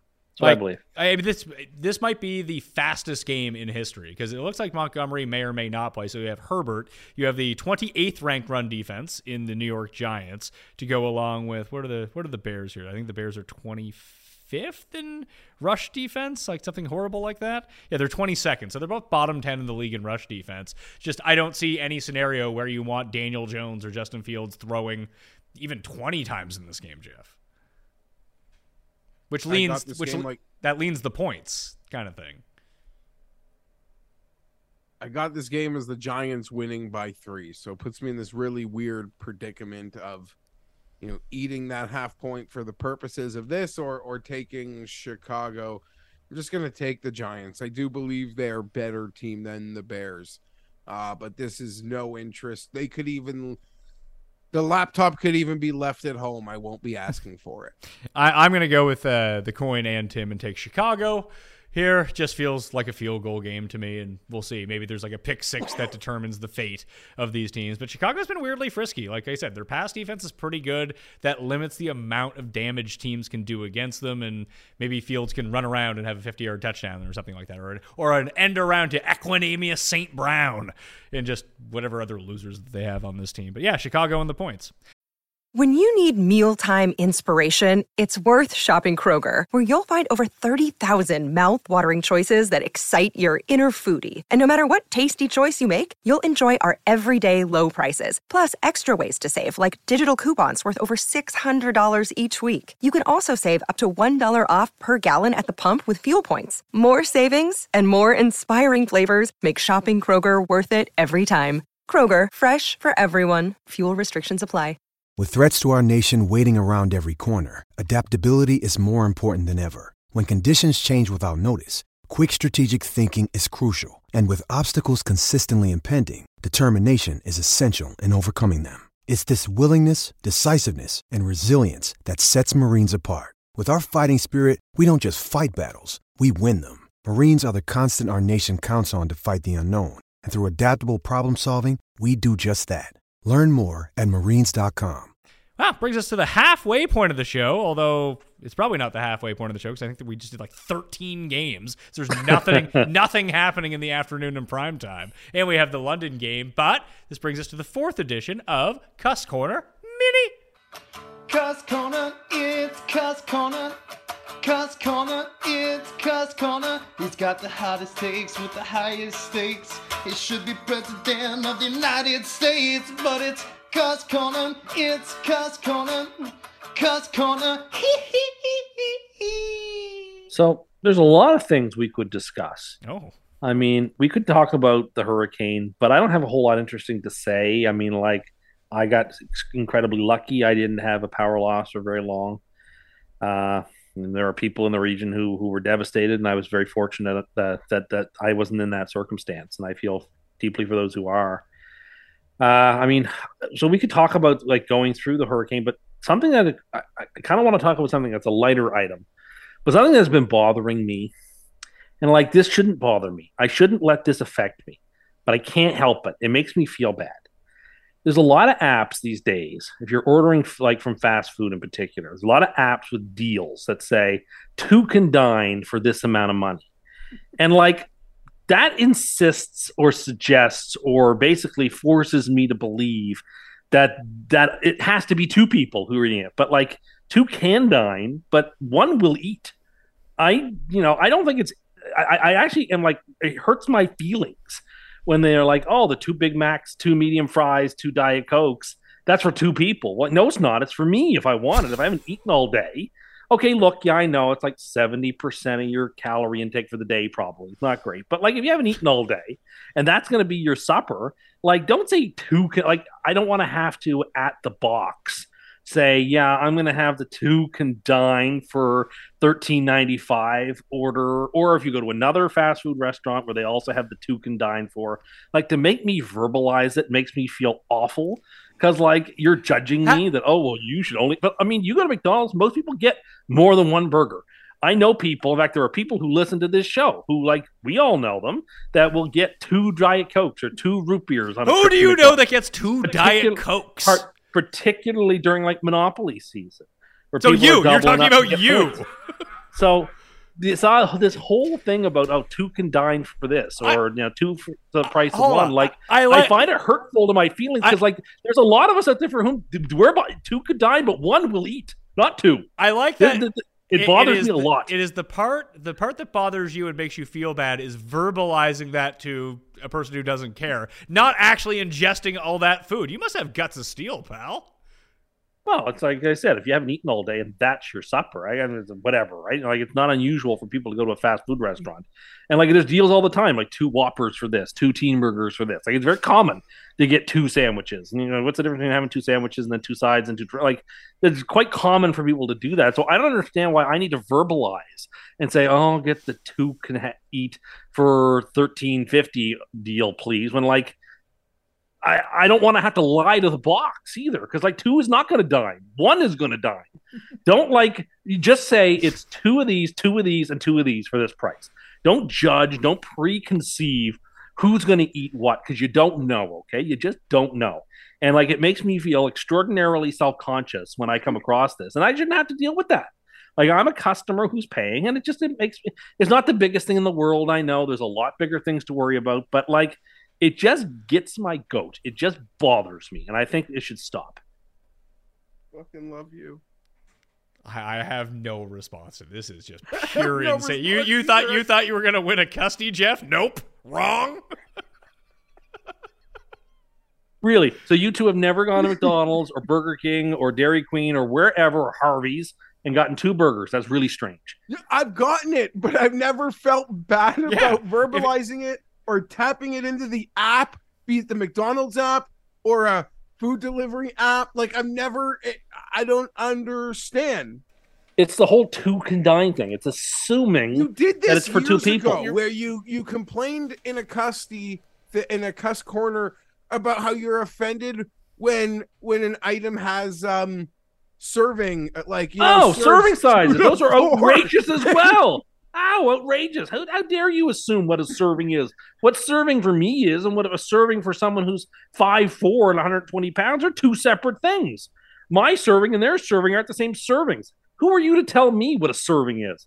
But like, that's different here. It's just like I feel like it makes a person, it just does, and I'm sure I can't be the only one, who's made to feel very self-conscious. Yeah, well, you know what? Maybe you should maybe you're feeling self-conscious about it because you know you shouldn't be eating fucking 3,000 calories of McDonald's in one sitting. Look, like people get hungry, and these are good deals, and if you haven't eaten all day, why are you not? What are you doing that you're not eating all day? Sometimes you're just busy, or you're just doing stuff. Really? You don't think about it. How busy do you get that you don't eat? Sometimes I intentionally fast until supper time, or I just don't think to eat, or I just have coffee, or I'm not hungry because I work better on an empty stomach or something. You think you work better on an empty stomach? I always find I work better, I play golf better, I do a lot of things better on an empty stomach. I find it concentrates my mind. Do you think that it's the empty stomach or the food that you constantly ingest just make you feel like shit all the time, and that's why you might not perform that way? I don't know. What was this deal? It was 2 fries, 2 Cokes, 2 Big Macs, and what? Yeah, that was the deal. It's like 2 combos for like. Yeah, it was like 2 Big Mac combos or like 2 Teen Burger combos or whatever. Like they have them all the time, but you actually think the majority of people who get these are eating for one? I don't know if the majority but I bet you there's a lot of people. No, the vast majority of people that use those coupons are literally dining for 2.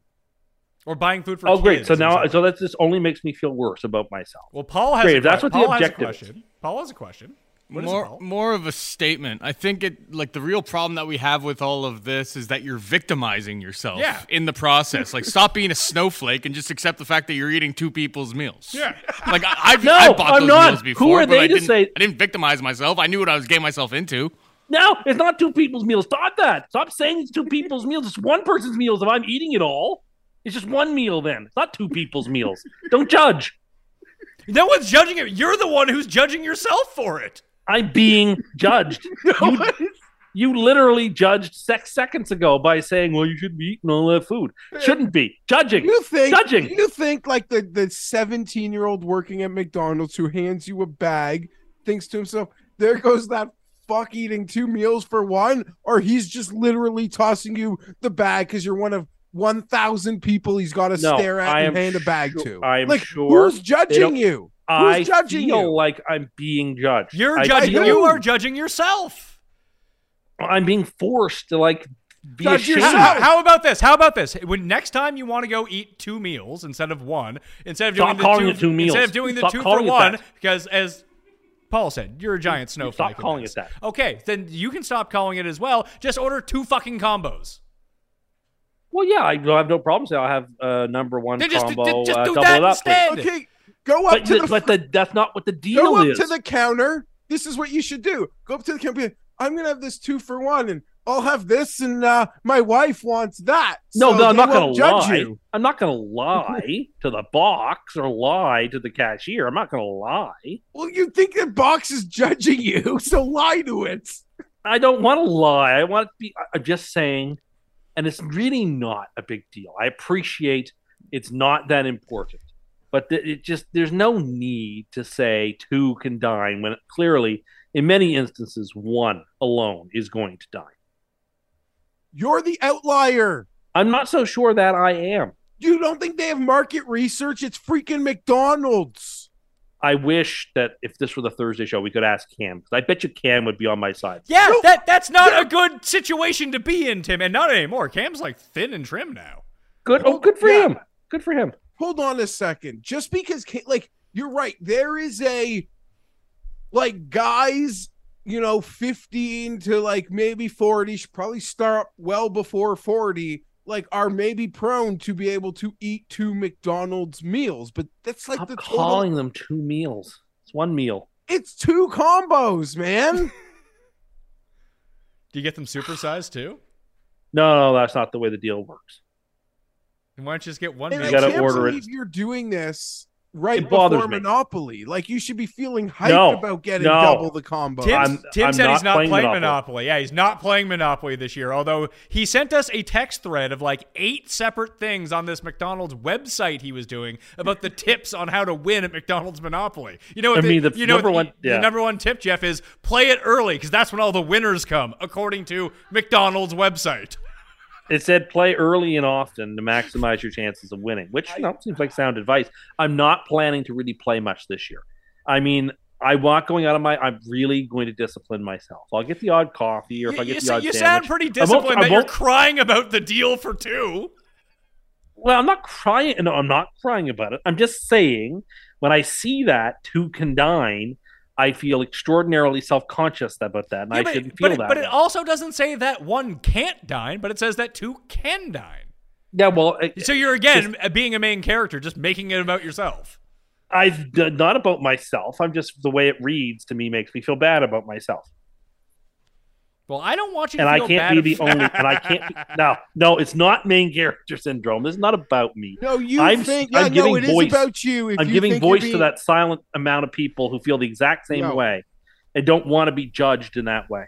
Judged by who? Oh my God! You're talking into a box at a drive-through, or ordering from an app.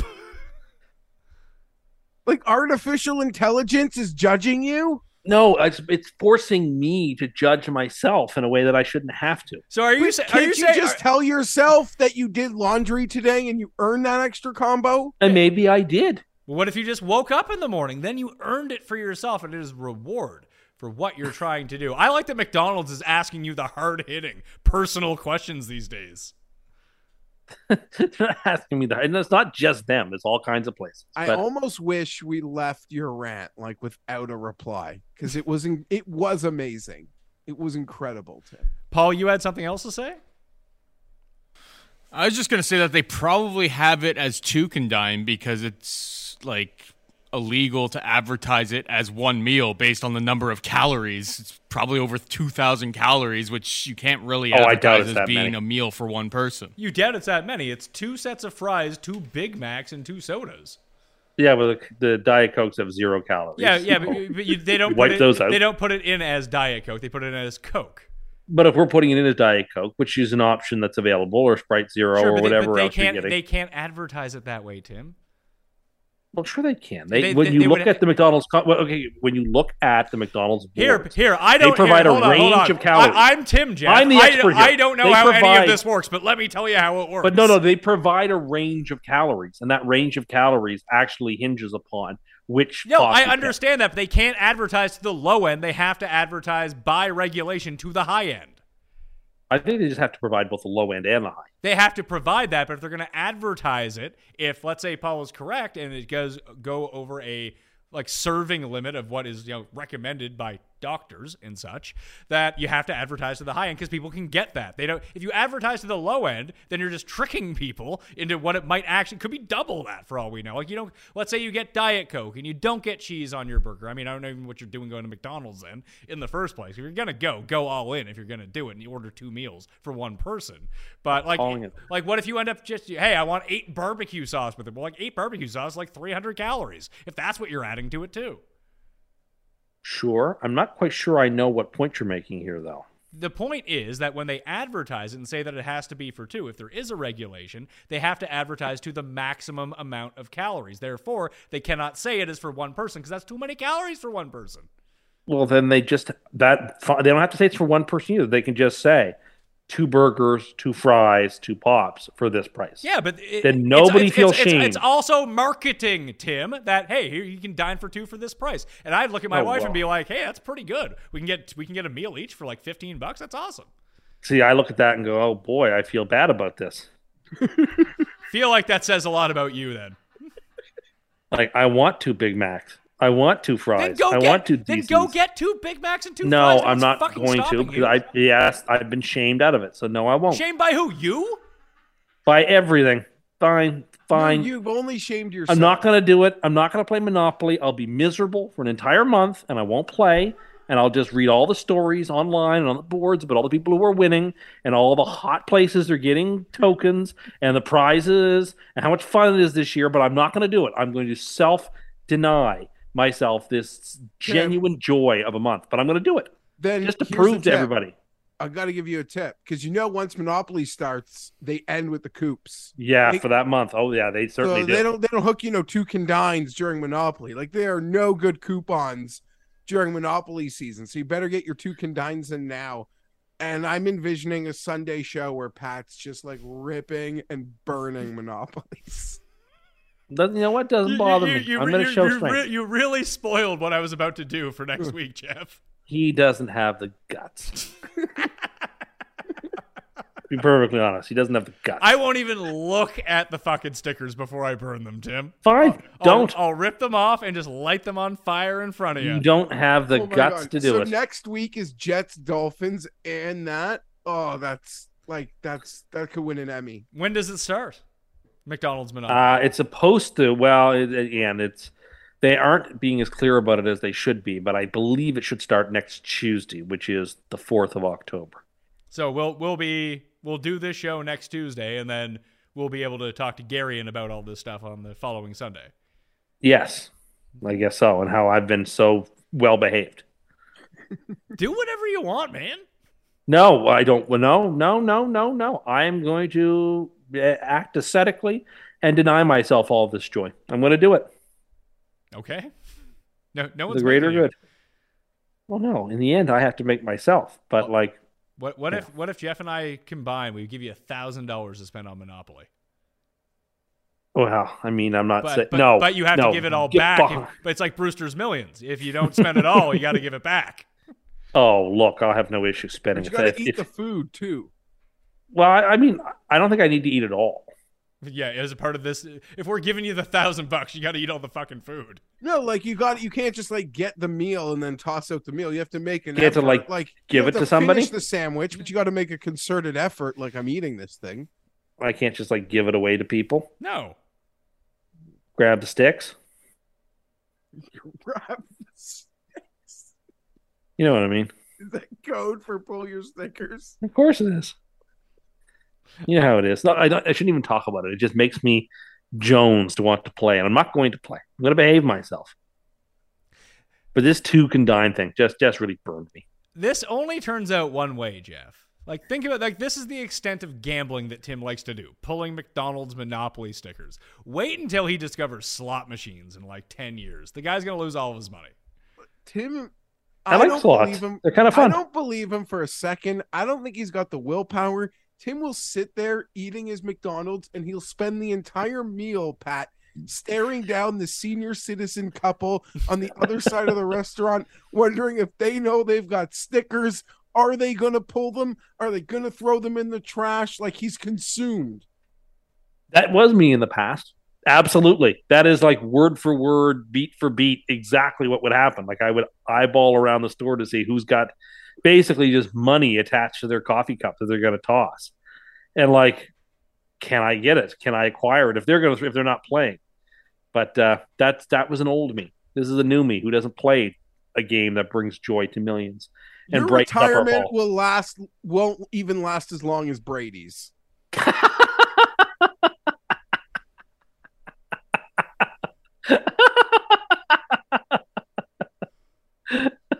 Maybe. I have visions of my retirement of being that 88-year-old man who goes to the same McDonald's every single day and gets the same order in the same chair every single day. I don't want to be the one to break the bad news for you, but if you're eating meals for two, you're not making it to 88. Well, again, you keep calling them meals for two. I reject that premise. I'll order that for us for the Sunday show. We'll dine for two. Me and you will split a meal. Well, but we'll have a guest, and that guest will have to have some too. All right, then, yeah, we can make it for three then. There's enough food for three people. I'm sure there is. So you understood my point, there's though, enough right? food for three that you people, can understand how how not enough for you. No. It's kind of presumptive for no, it's companies. not. It's just you're a fucking point. sad sack, and you know you shouldn't be eating it, and it's making you feel See, bad judging, because you want judging. it. You're judging yourself because you know you shouldn't Paul have nailed it. it. Yeah, you bully yourself. No one is judging you. You've created the situation where you're grossly overeating, so therefore you kind of feel bad about it. And I say that as a big guy. I've been there. Anyway, my general point stands. Okay.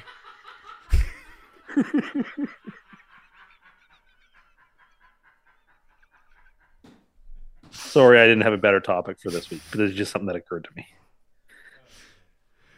Arizona at Carolina, kicking off the late slate of games. They put some real duds here to go up against New England and Green Bay. People love when Paul laughs in the background, by the way. This is what I've heard, is that people love Paul's reactions. Did they love when you fucking cut me off as I've already moved on? Actually, yes, they do like that as well. Well, you know what? Your show now, pal. No, we're not going to play this game. Now who's then stop victimizing fucking cutting me themselves? off. No, you're the host now. You want to be the host, you be the host. You have all the answers. I'll wait.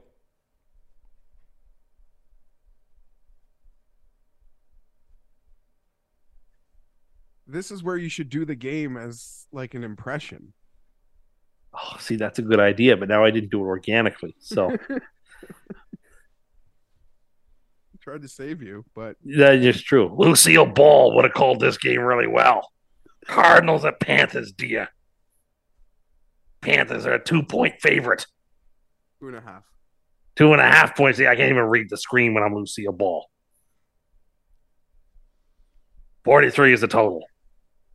Panthers, as we've said on this show before, is a Ponzi scheme. I like the Cardinals. What do you think, Desi?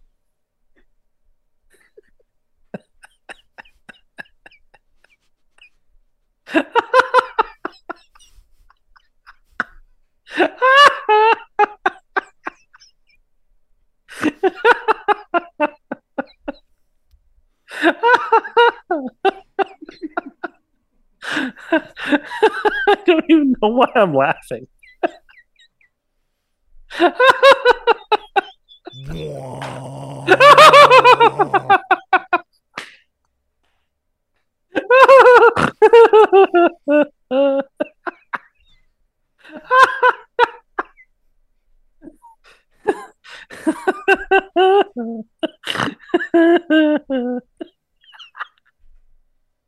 Kill me, Timbers! Don't tempt me, Tim.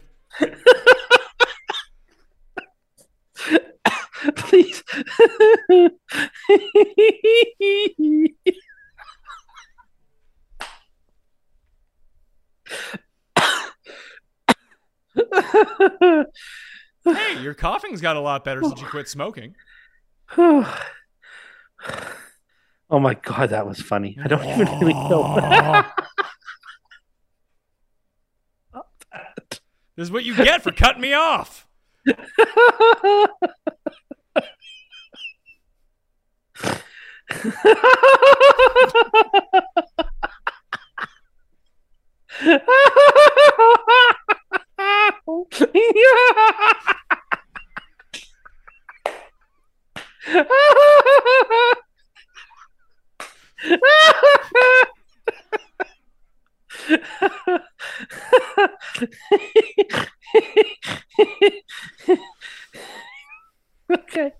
Okay, I'm just gonna go on mute. No, you can't go on mute. Okay, you're good? I think so. Okay.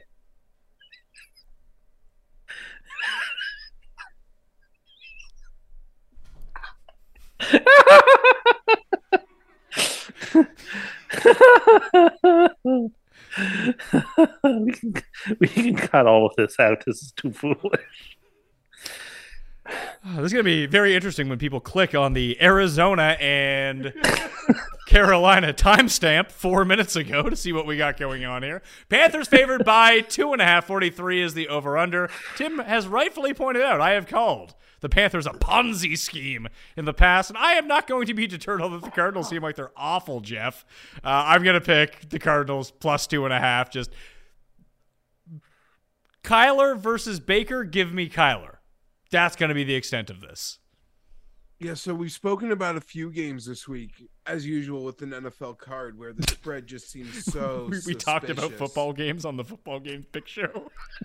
No, but where the spread seems so suspicious. Like, it seems too obvious. And you know Arizona is going to be a publicly backed underdog. Oh, do you? Yeah, I do. Really? You don't think so? No, they've looked like shit for 3 weeks. I don't care. I don't care. Arizona seems easy, and it seems weird, but I'm taking Arizona. Tim? Yes? Get on me timbers! Give us a pick, quick. 5, 4, I 3. the Cardinals. Okay, the Cardinals it is. Let's move on to New England. So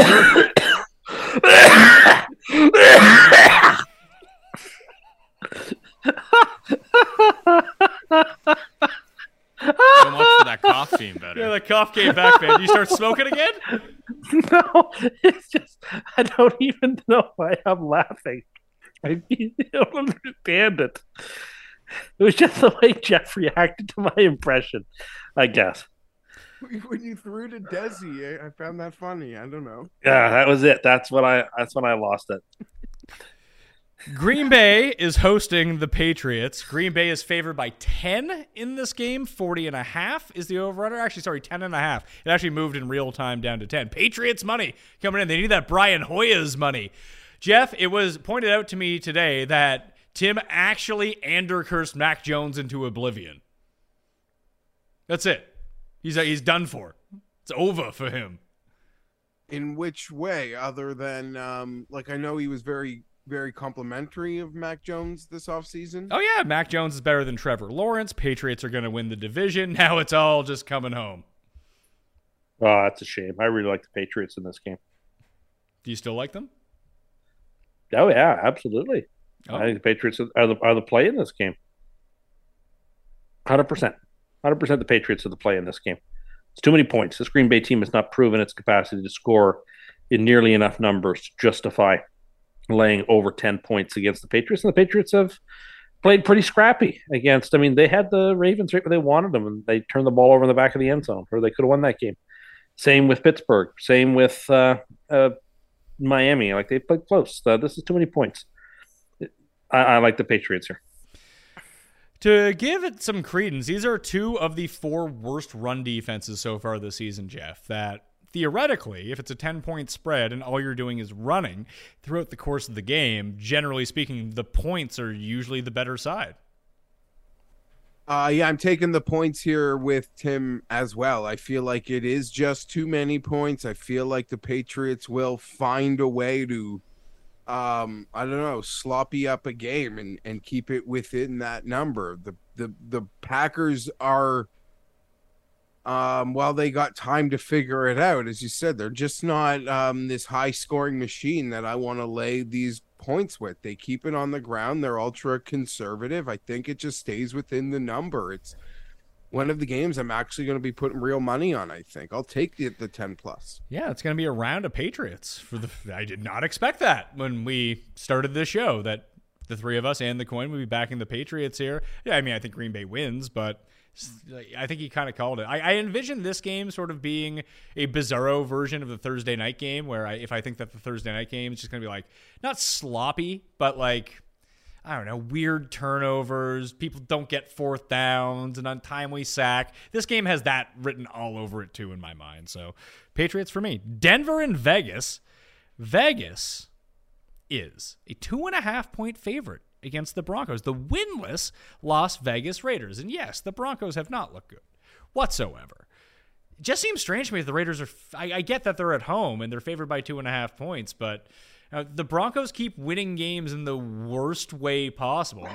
They weirdly should be 3-0 despite looking like garbage, and easily the best unit in this game. Like Denver's defense is real, Jeff, as bad as this offense has looked. And I think their offense will get there by midway through the season once everything clicks. But this defense is there now, and it's going to cause real problems to a Raiders team that can't block. I am very excited about this game. It's actually the first AFC West matchup of the season that doesn't involve the Chargers and that grossly overrated AFC West. Those teams.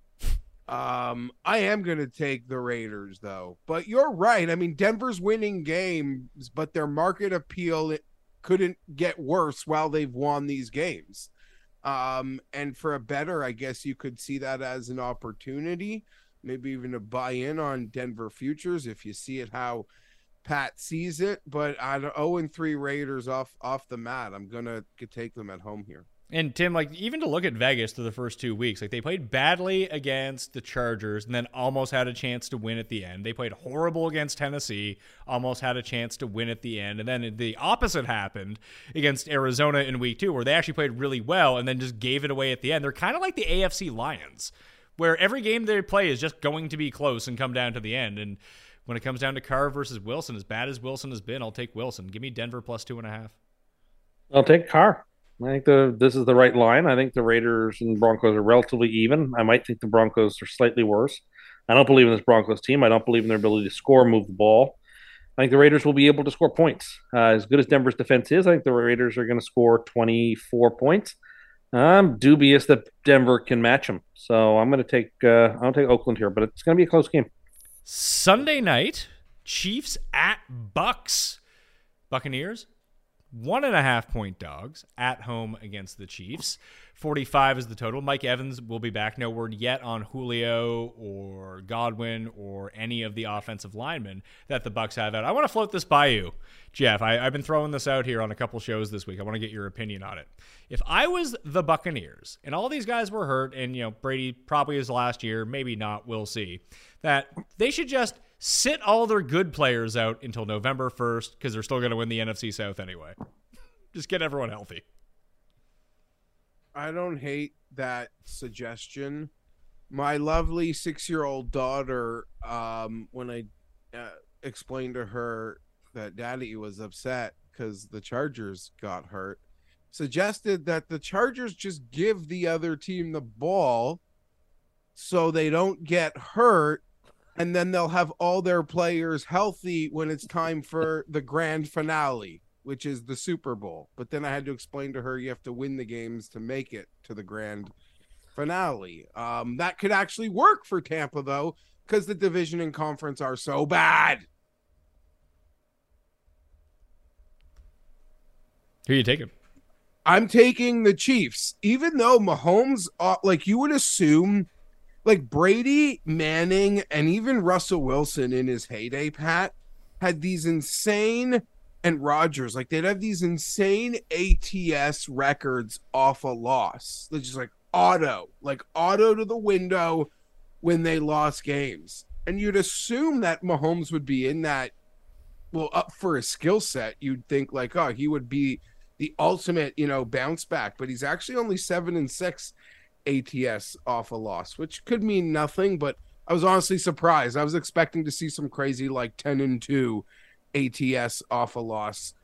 I'm still taking Mahomes and Andy Reid in a game they're saying could be in Minnesota. Yeah, so there's a hurricane going through. A Reuben Carter is going to be hitting Florida. Not sure when that's going to happen. I have some hurricane experience. Tim and I just lived through one. Now we're here on the other side, so hopefully everything works out well for the people who are affected by this. Nothing too crazy happens. If it means postponing or moving a football game, it's probably a pretty good thing if that's the worst thing that happens. But does this matter to you, Tim, where this game is at? No, not particularly. I don't know that Tampa has a very big home field advantage, and I don't feel like the Chiefs are any better on the road than in a neutral spot or any more disadvantaged. So it doesn't matter to me a whole lot. I mean, I suppose the spread moves and becomes a Chiefs being a slight favorite if they play this in Miami or Minnesota or wherever. But I'm going to play Tampa either way. I don't, much like when they played in the Super Bowl 2 years ago, I think the Chiefs are going to struggle to score against this defense. They're going to be able to pressure Mahomes. He's going to make mistakes. The Buccaneers will have enough players back to be able to score. Just a low-scoring, sloppy game where I think the Buccaneers prevail like 20-17. That's kind of where I was at as well, but I can see it flipping the other way and the Chiefs win like 20-17 or 17-14. Because unless it's funny that obviously they're going to hang the lines, but until I really know who's back, especially on the offensive line, and if it's only Evans back, like I just worry that Tampa's offense kind of reeks unless they're not necessarily at full go, but like when they're down so many players, like they have one option. It's pass to Fournette or like jam it to Russell Gage. That's not a way to win a game. No, it was nearly enough to win the game last week when they had nobody that, that guy who's looking to take Jamal Williams off the waiver wire would know. That's who Tampa was playing at receiver, no one they've ever heard of. And they still came within a missed 2-point conversion of probably winning that football game. So give me Mike Evans and the Chiefs, who have real problems on the defensive side, just lost to the Colts, for God's sakes. I think the Bucs are the play here. Pardon my ignorance. Do the Chiefs have real problems on defense? Because the run defense, I feel, has been outstanding, and they're getting big plays from a lot of guys under the radar. This, versus the Chargers, and Karlaftis has been a monster out of the second round. I have not been impressed. I've not been impressed in the games I've seen them in. They are 6th against the run, 14th against the pass so far this year. Yeah. When you have Patrick Mahomes, that's perfect. For example, the Jets, who are a lock to win this week, do you want to know how their splits go? I didn't say they were a lock. They're 12th against the run and last against the pass. Bad in the NFL. Well, I could see that. They would let guys run wide open on them a couple of times in the last 3 weeks. Anyway, the Bucs have to be a play here, I think. It does feel like a low-scoring game. I'll go with Tampa Bay. Tampa Bay in the under is the way that I would play this if I end up playing it. Then you got Monday night, Rams at Niners. The Niners are favored by 2. Make this one easy on myself. Taking Rams +2. Doesn't look like Trent Williams is going to play. And Jeff, the moment that Trent Williams went out of that game, the Niners were fucking awful.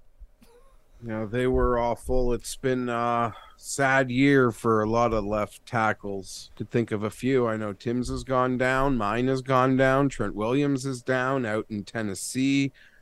Buddy is down. Jeez. Taylor Congrats to whoever gets through the season healthy, I guess, and gets to play in that grand finale. I really like San Francisco here, but it's so tough to trust them. The Rams have a lot of problems, like especially on their left side. For the type of problems the 49ers are about to encounter, the Rams got a lot of problems as well. I'm going to take San Francisco. I don't feel good about it at all, but it's Monday night, so I'm a degen. and I'm going to bet it. I think San Francisco bullies the heck out of them. The Niners are the last team of the money line parlay. Oy. I don't think the Rams have the mettle to stand up to what I think is going to be a physically punishing game. An extra week with Garoppolo, getting reacclimated with the offense, an extra week of everything sort of coming together. And I'm betting on the Rams. It's a short week. Or never mind, sorry, Sunday night. Yeah, it's Sunday night to Monday night. So it's not a short week. And I don't know. I mean, I didn't see a whole lot of the Rams Cardinals game, but I watched a decent amount of the YouTube highlights. And so that gives me a little bit of knowledge and insight into that game. And I didn't see anything explosive out of the Rams. I don't know. I'm cold on them. I think San Francisco's got. I think this is a got to win game for San Francisco. I'm going to give it. They're going to win it. Okay. Let's wrap this up and get to the overall picks. Tim, we'll start with your free money picks. I don't think I wrote them all down. Was it 4 teams or 5 teams? A 4-teamer. So it's 4-teamer. Cincinnati, Philadelphia, Buffalo, and San Francisco. Money line parlay. That's right. Plus 468. So you're doing that thing where you're trying to dig up again and just trying to get the odds to match how much you're down the year? No. Just the 4 games I like the best this week. It just happens to work. And I thought you'd be proud that I didn't throw Green Bay on there for free money because I didn't. Well, you didn't even pick them to cover the spread. Yeah, but that doesn't mean you wouldn't pick them to win the game on the money line. I mean, I think they're like you said, I think they're going to win the game. But. Yeah, but if I don't think that they're going to cover the 10, I don't think I want to lay minus 500 money line. Which is why I'm not. But I think you should be proud that I didn't. You know what? I am very proud of you. Congratulations. Thank you. That's all I wanted to hear. So I'm out. Reward now? Yeah, he's going to get a meal for 2. Stop it. So Survivor, I no longer get a pick because I am out of this round. Jeff, who are you taking in Survivor? I mean, I guess I think I've used the Packers, right? You have both used the Packers, yes. Oh, wow. Oh, this is bad. Tim, do you have a pick, Tim? Yeah, and I don't love it. Well, that's not true. I do love it. Rawr! Bengals. Jesus. Yes, you cannot use the Bengals, Jeff. You used them last week against the Jets. The Walking fucking Dead. Oh, no. Jeff, don't do this to yourself, man. Oh, I'm going to lose a free roll head-to-head versus you, and then our thing can be over? I don't give a shit. Chargers for Jeff in Survivor. Time to lock in some picks. Can I run my record to 4-0? Oh. That's what the people want to know. I'm hoping that I do. So I'm going to take Tennessee plus 3.5. Oh, I just threw up in my mouth at myself, not your Tennessee pick. Do you have a super lock? I really like the Bengals, but Tim has made that impossible to the point where I don't even know how much I want to bet on the game because I'd rather just be entertained by. Listen, the Chargers suck. I'm happy for any loser franchise having their moment. And I'd be happy for Dolphin fans, and I can enjoy the moment laughing, I guess, at Tim. I'm going to take the Raiders, though. I don't want to mess with Tim on Thursday night. I'm taking the Raiders. Desperation breeds brilliance.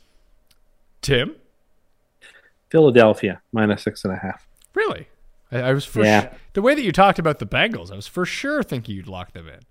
Oh, they're right there, and they're on the parlay for a reason. But I don't know. Every fiber of my football watching being says it's going to be like 37-17 Philadelphia, and that everybody's darling Jacksonville is going to get walloped. As Jeff pointed out earlier, I think you're really misreading this situation about who the darling is and who isn't in this game. Well, maybe I will be proven wrong, but I don't think I'm going to be. Philadelphia just crushes game after game. Maybe I'll pick against them when they stop crushing teams. Look, sure. No one's saying that Philadelphia is not the superior team and going to win, but I think you're misreading this Jag situation of like. I think people are from the bit that I have read and the television coverage I have seen. Jacksonville has been Cinderella this week. People have been pumping up the Eagles for weeks. That's nothing new. Like, this is Jacksonville's moment in the sun. So much so that Jeff felt bad about raining on Jacksonville's parade by talking about the Chargers. in that segment. So like for reference, the Eagles are 8-1 to win the Super Bowl right now. They're tied as second favorite to win the Super Bowl. The Jags are, let me keep scrolling down here, 60-1. Sure. No one's saying the Jaguars are a Super Bowl contender. Not yet. But people are like charmed by Jacksonville and their performance the last 2 weeks. Football fans are excited that Trevor Lawrence may have played the best game of his career. And he did. He's been playing great. I stand by it, though. I think Philly's just going to deflate them. They've played 3 fantastic games and disassembled 3 teams. Sure, there's the reason that they're the second biggest favorite of the week. I think they're the smart play, too. They're my super lock. Okay. That will do it on the Pat Mayo Experience. Reminder, you can always get the show early, full of gig fits and everything, if you subscribe to the newsletter. You can play in the DraftKings Pat Mayo Experience Listeners League. That's down there as well. Smash the like and sub to the channel on the way out, too. Thank you to Jeff Feinberg. Thank you to Paul Shaughnessy and The Coin and Tim Andergust. Tim Andergust. That's not my name. No, I heard it was, though. Heard it wasn't. From who? People. Is it like your split personality that you use when you order a dinner for 2? Stop it. There's not a dinner for 2. Stop it. Again, you're just making this worse. How am I making it worse? You're the one who brought it up. I only brought it up because I thought it was a problem. Do you realize that it's not a problem now? Well, I mean, it's not a big problem in the grand scheme of things, but it's just not the way I would do it. Do you think the pizza man is judging you when you get a large? I don't think he is, but that's a different circumstance than being told I'm eating, quote, 2 meals when all kinds of people do it all the time. Then just very common. If you just order the meal for 2, how do they know that you're not getting it for you and someone else? If that's they don't. Then what are you scared of? I just don't like the idea that I have to say into the box or to the person, I'm going to get the 2 can dine meal, knowing full well that this is an Al Borland dinner for 1 situation. I'd say just lean into it. Get 2 meals. No, I don't want to. Eat all those. No, you should really lean into that. Let's think about all the McDonald's stickers you'll get too. No, I'm not playing this year. Oh, really? Not really, anyway. Not really? Like you are playing? Oh, if I get the odd coffee or odd sandwich or something, I won't throw the stickers away. I'll see if I'm an instant winner or something. But I'm not going to be collecting with the game board and strategizing the hot spots to hit things up, stuff like that. That's not going to happen this year. Jeff, over under date of when Tim has a game board? Day 1. His first trip in there when that thing starts. And he's going to ask, he's going to make his order, and then he's going to go, specifically ask someone for a game board. It's not going to be put in his bag. He's going to go out of his way to get it. I don't want to do that. But you will do it. If you want to do it, do it. It's no. What is it? Brad Goodman says, do what you feel. And that was bad advice. That was the point of that episode. That's bad advice. Well, I don't know. They seem to enjoy Do What You Feel Day more so than that old German holiday of Do What We Tell You Day. Do As We Say Day. All right, that'll do it for us. Leave a rating and review. That always helps out. I'll be back on Thursday with Pizzola and Cam for the best bets and Tambo on Friday. I'll see you then. But until then, I guess I'll see you next time. Pat Mayo Experience. This is the story of the one. As head of maintenance at a concert hall, he knows the show must always go on. That's why he works behind the scenes, ensuring every light is working, the HVAC is humming, and his facility shines. With Grainger's supplies and solutions for every challenge he faces, plus 24/7 customer support, his venue never misses a beat. Call quickgrainger.com or just stop by. Grainger, for the ones who get it done.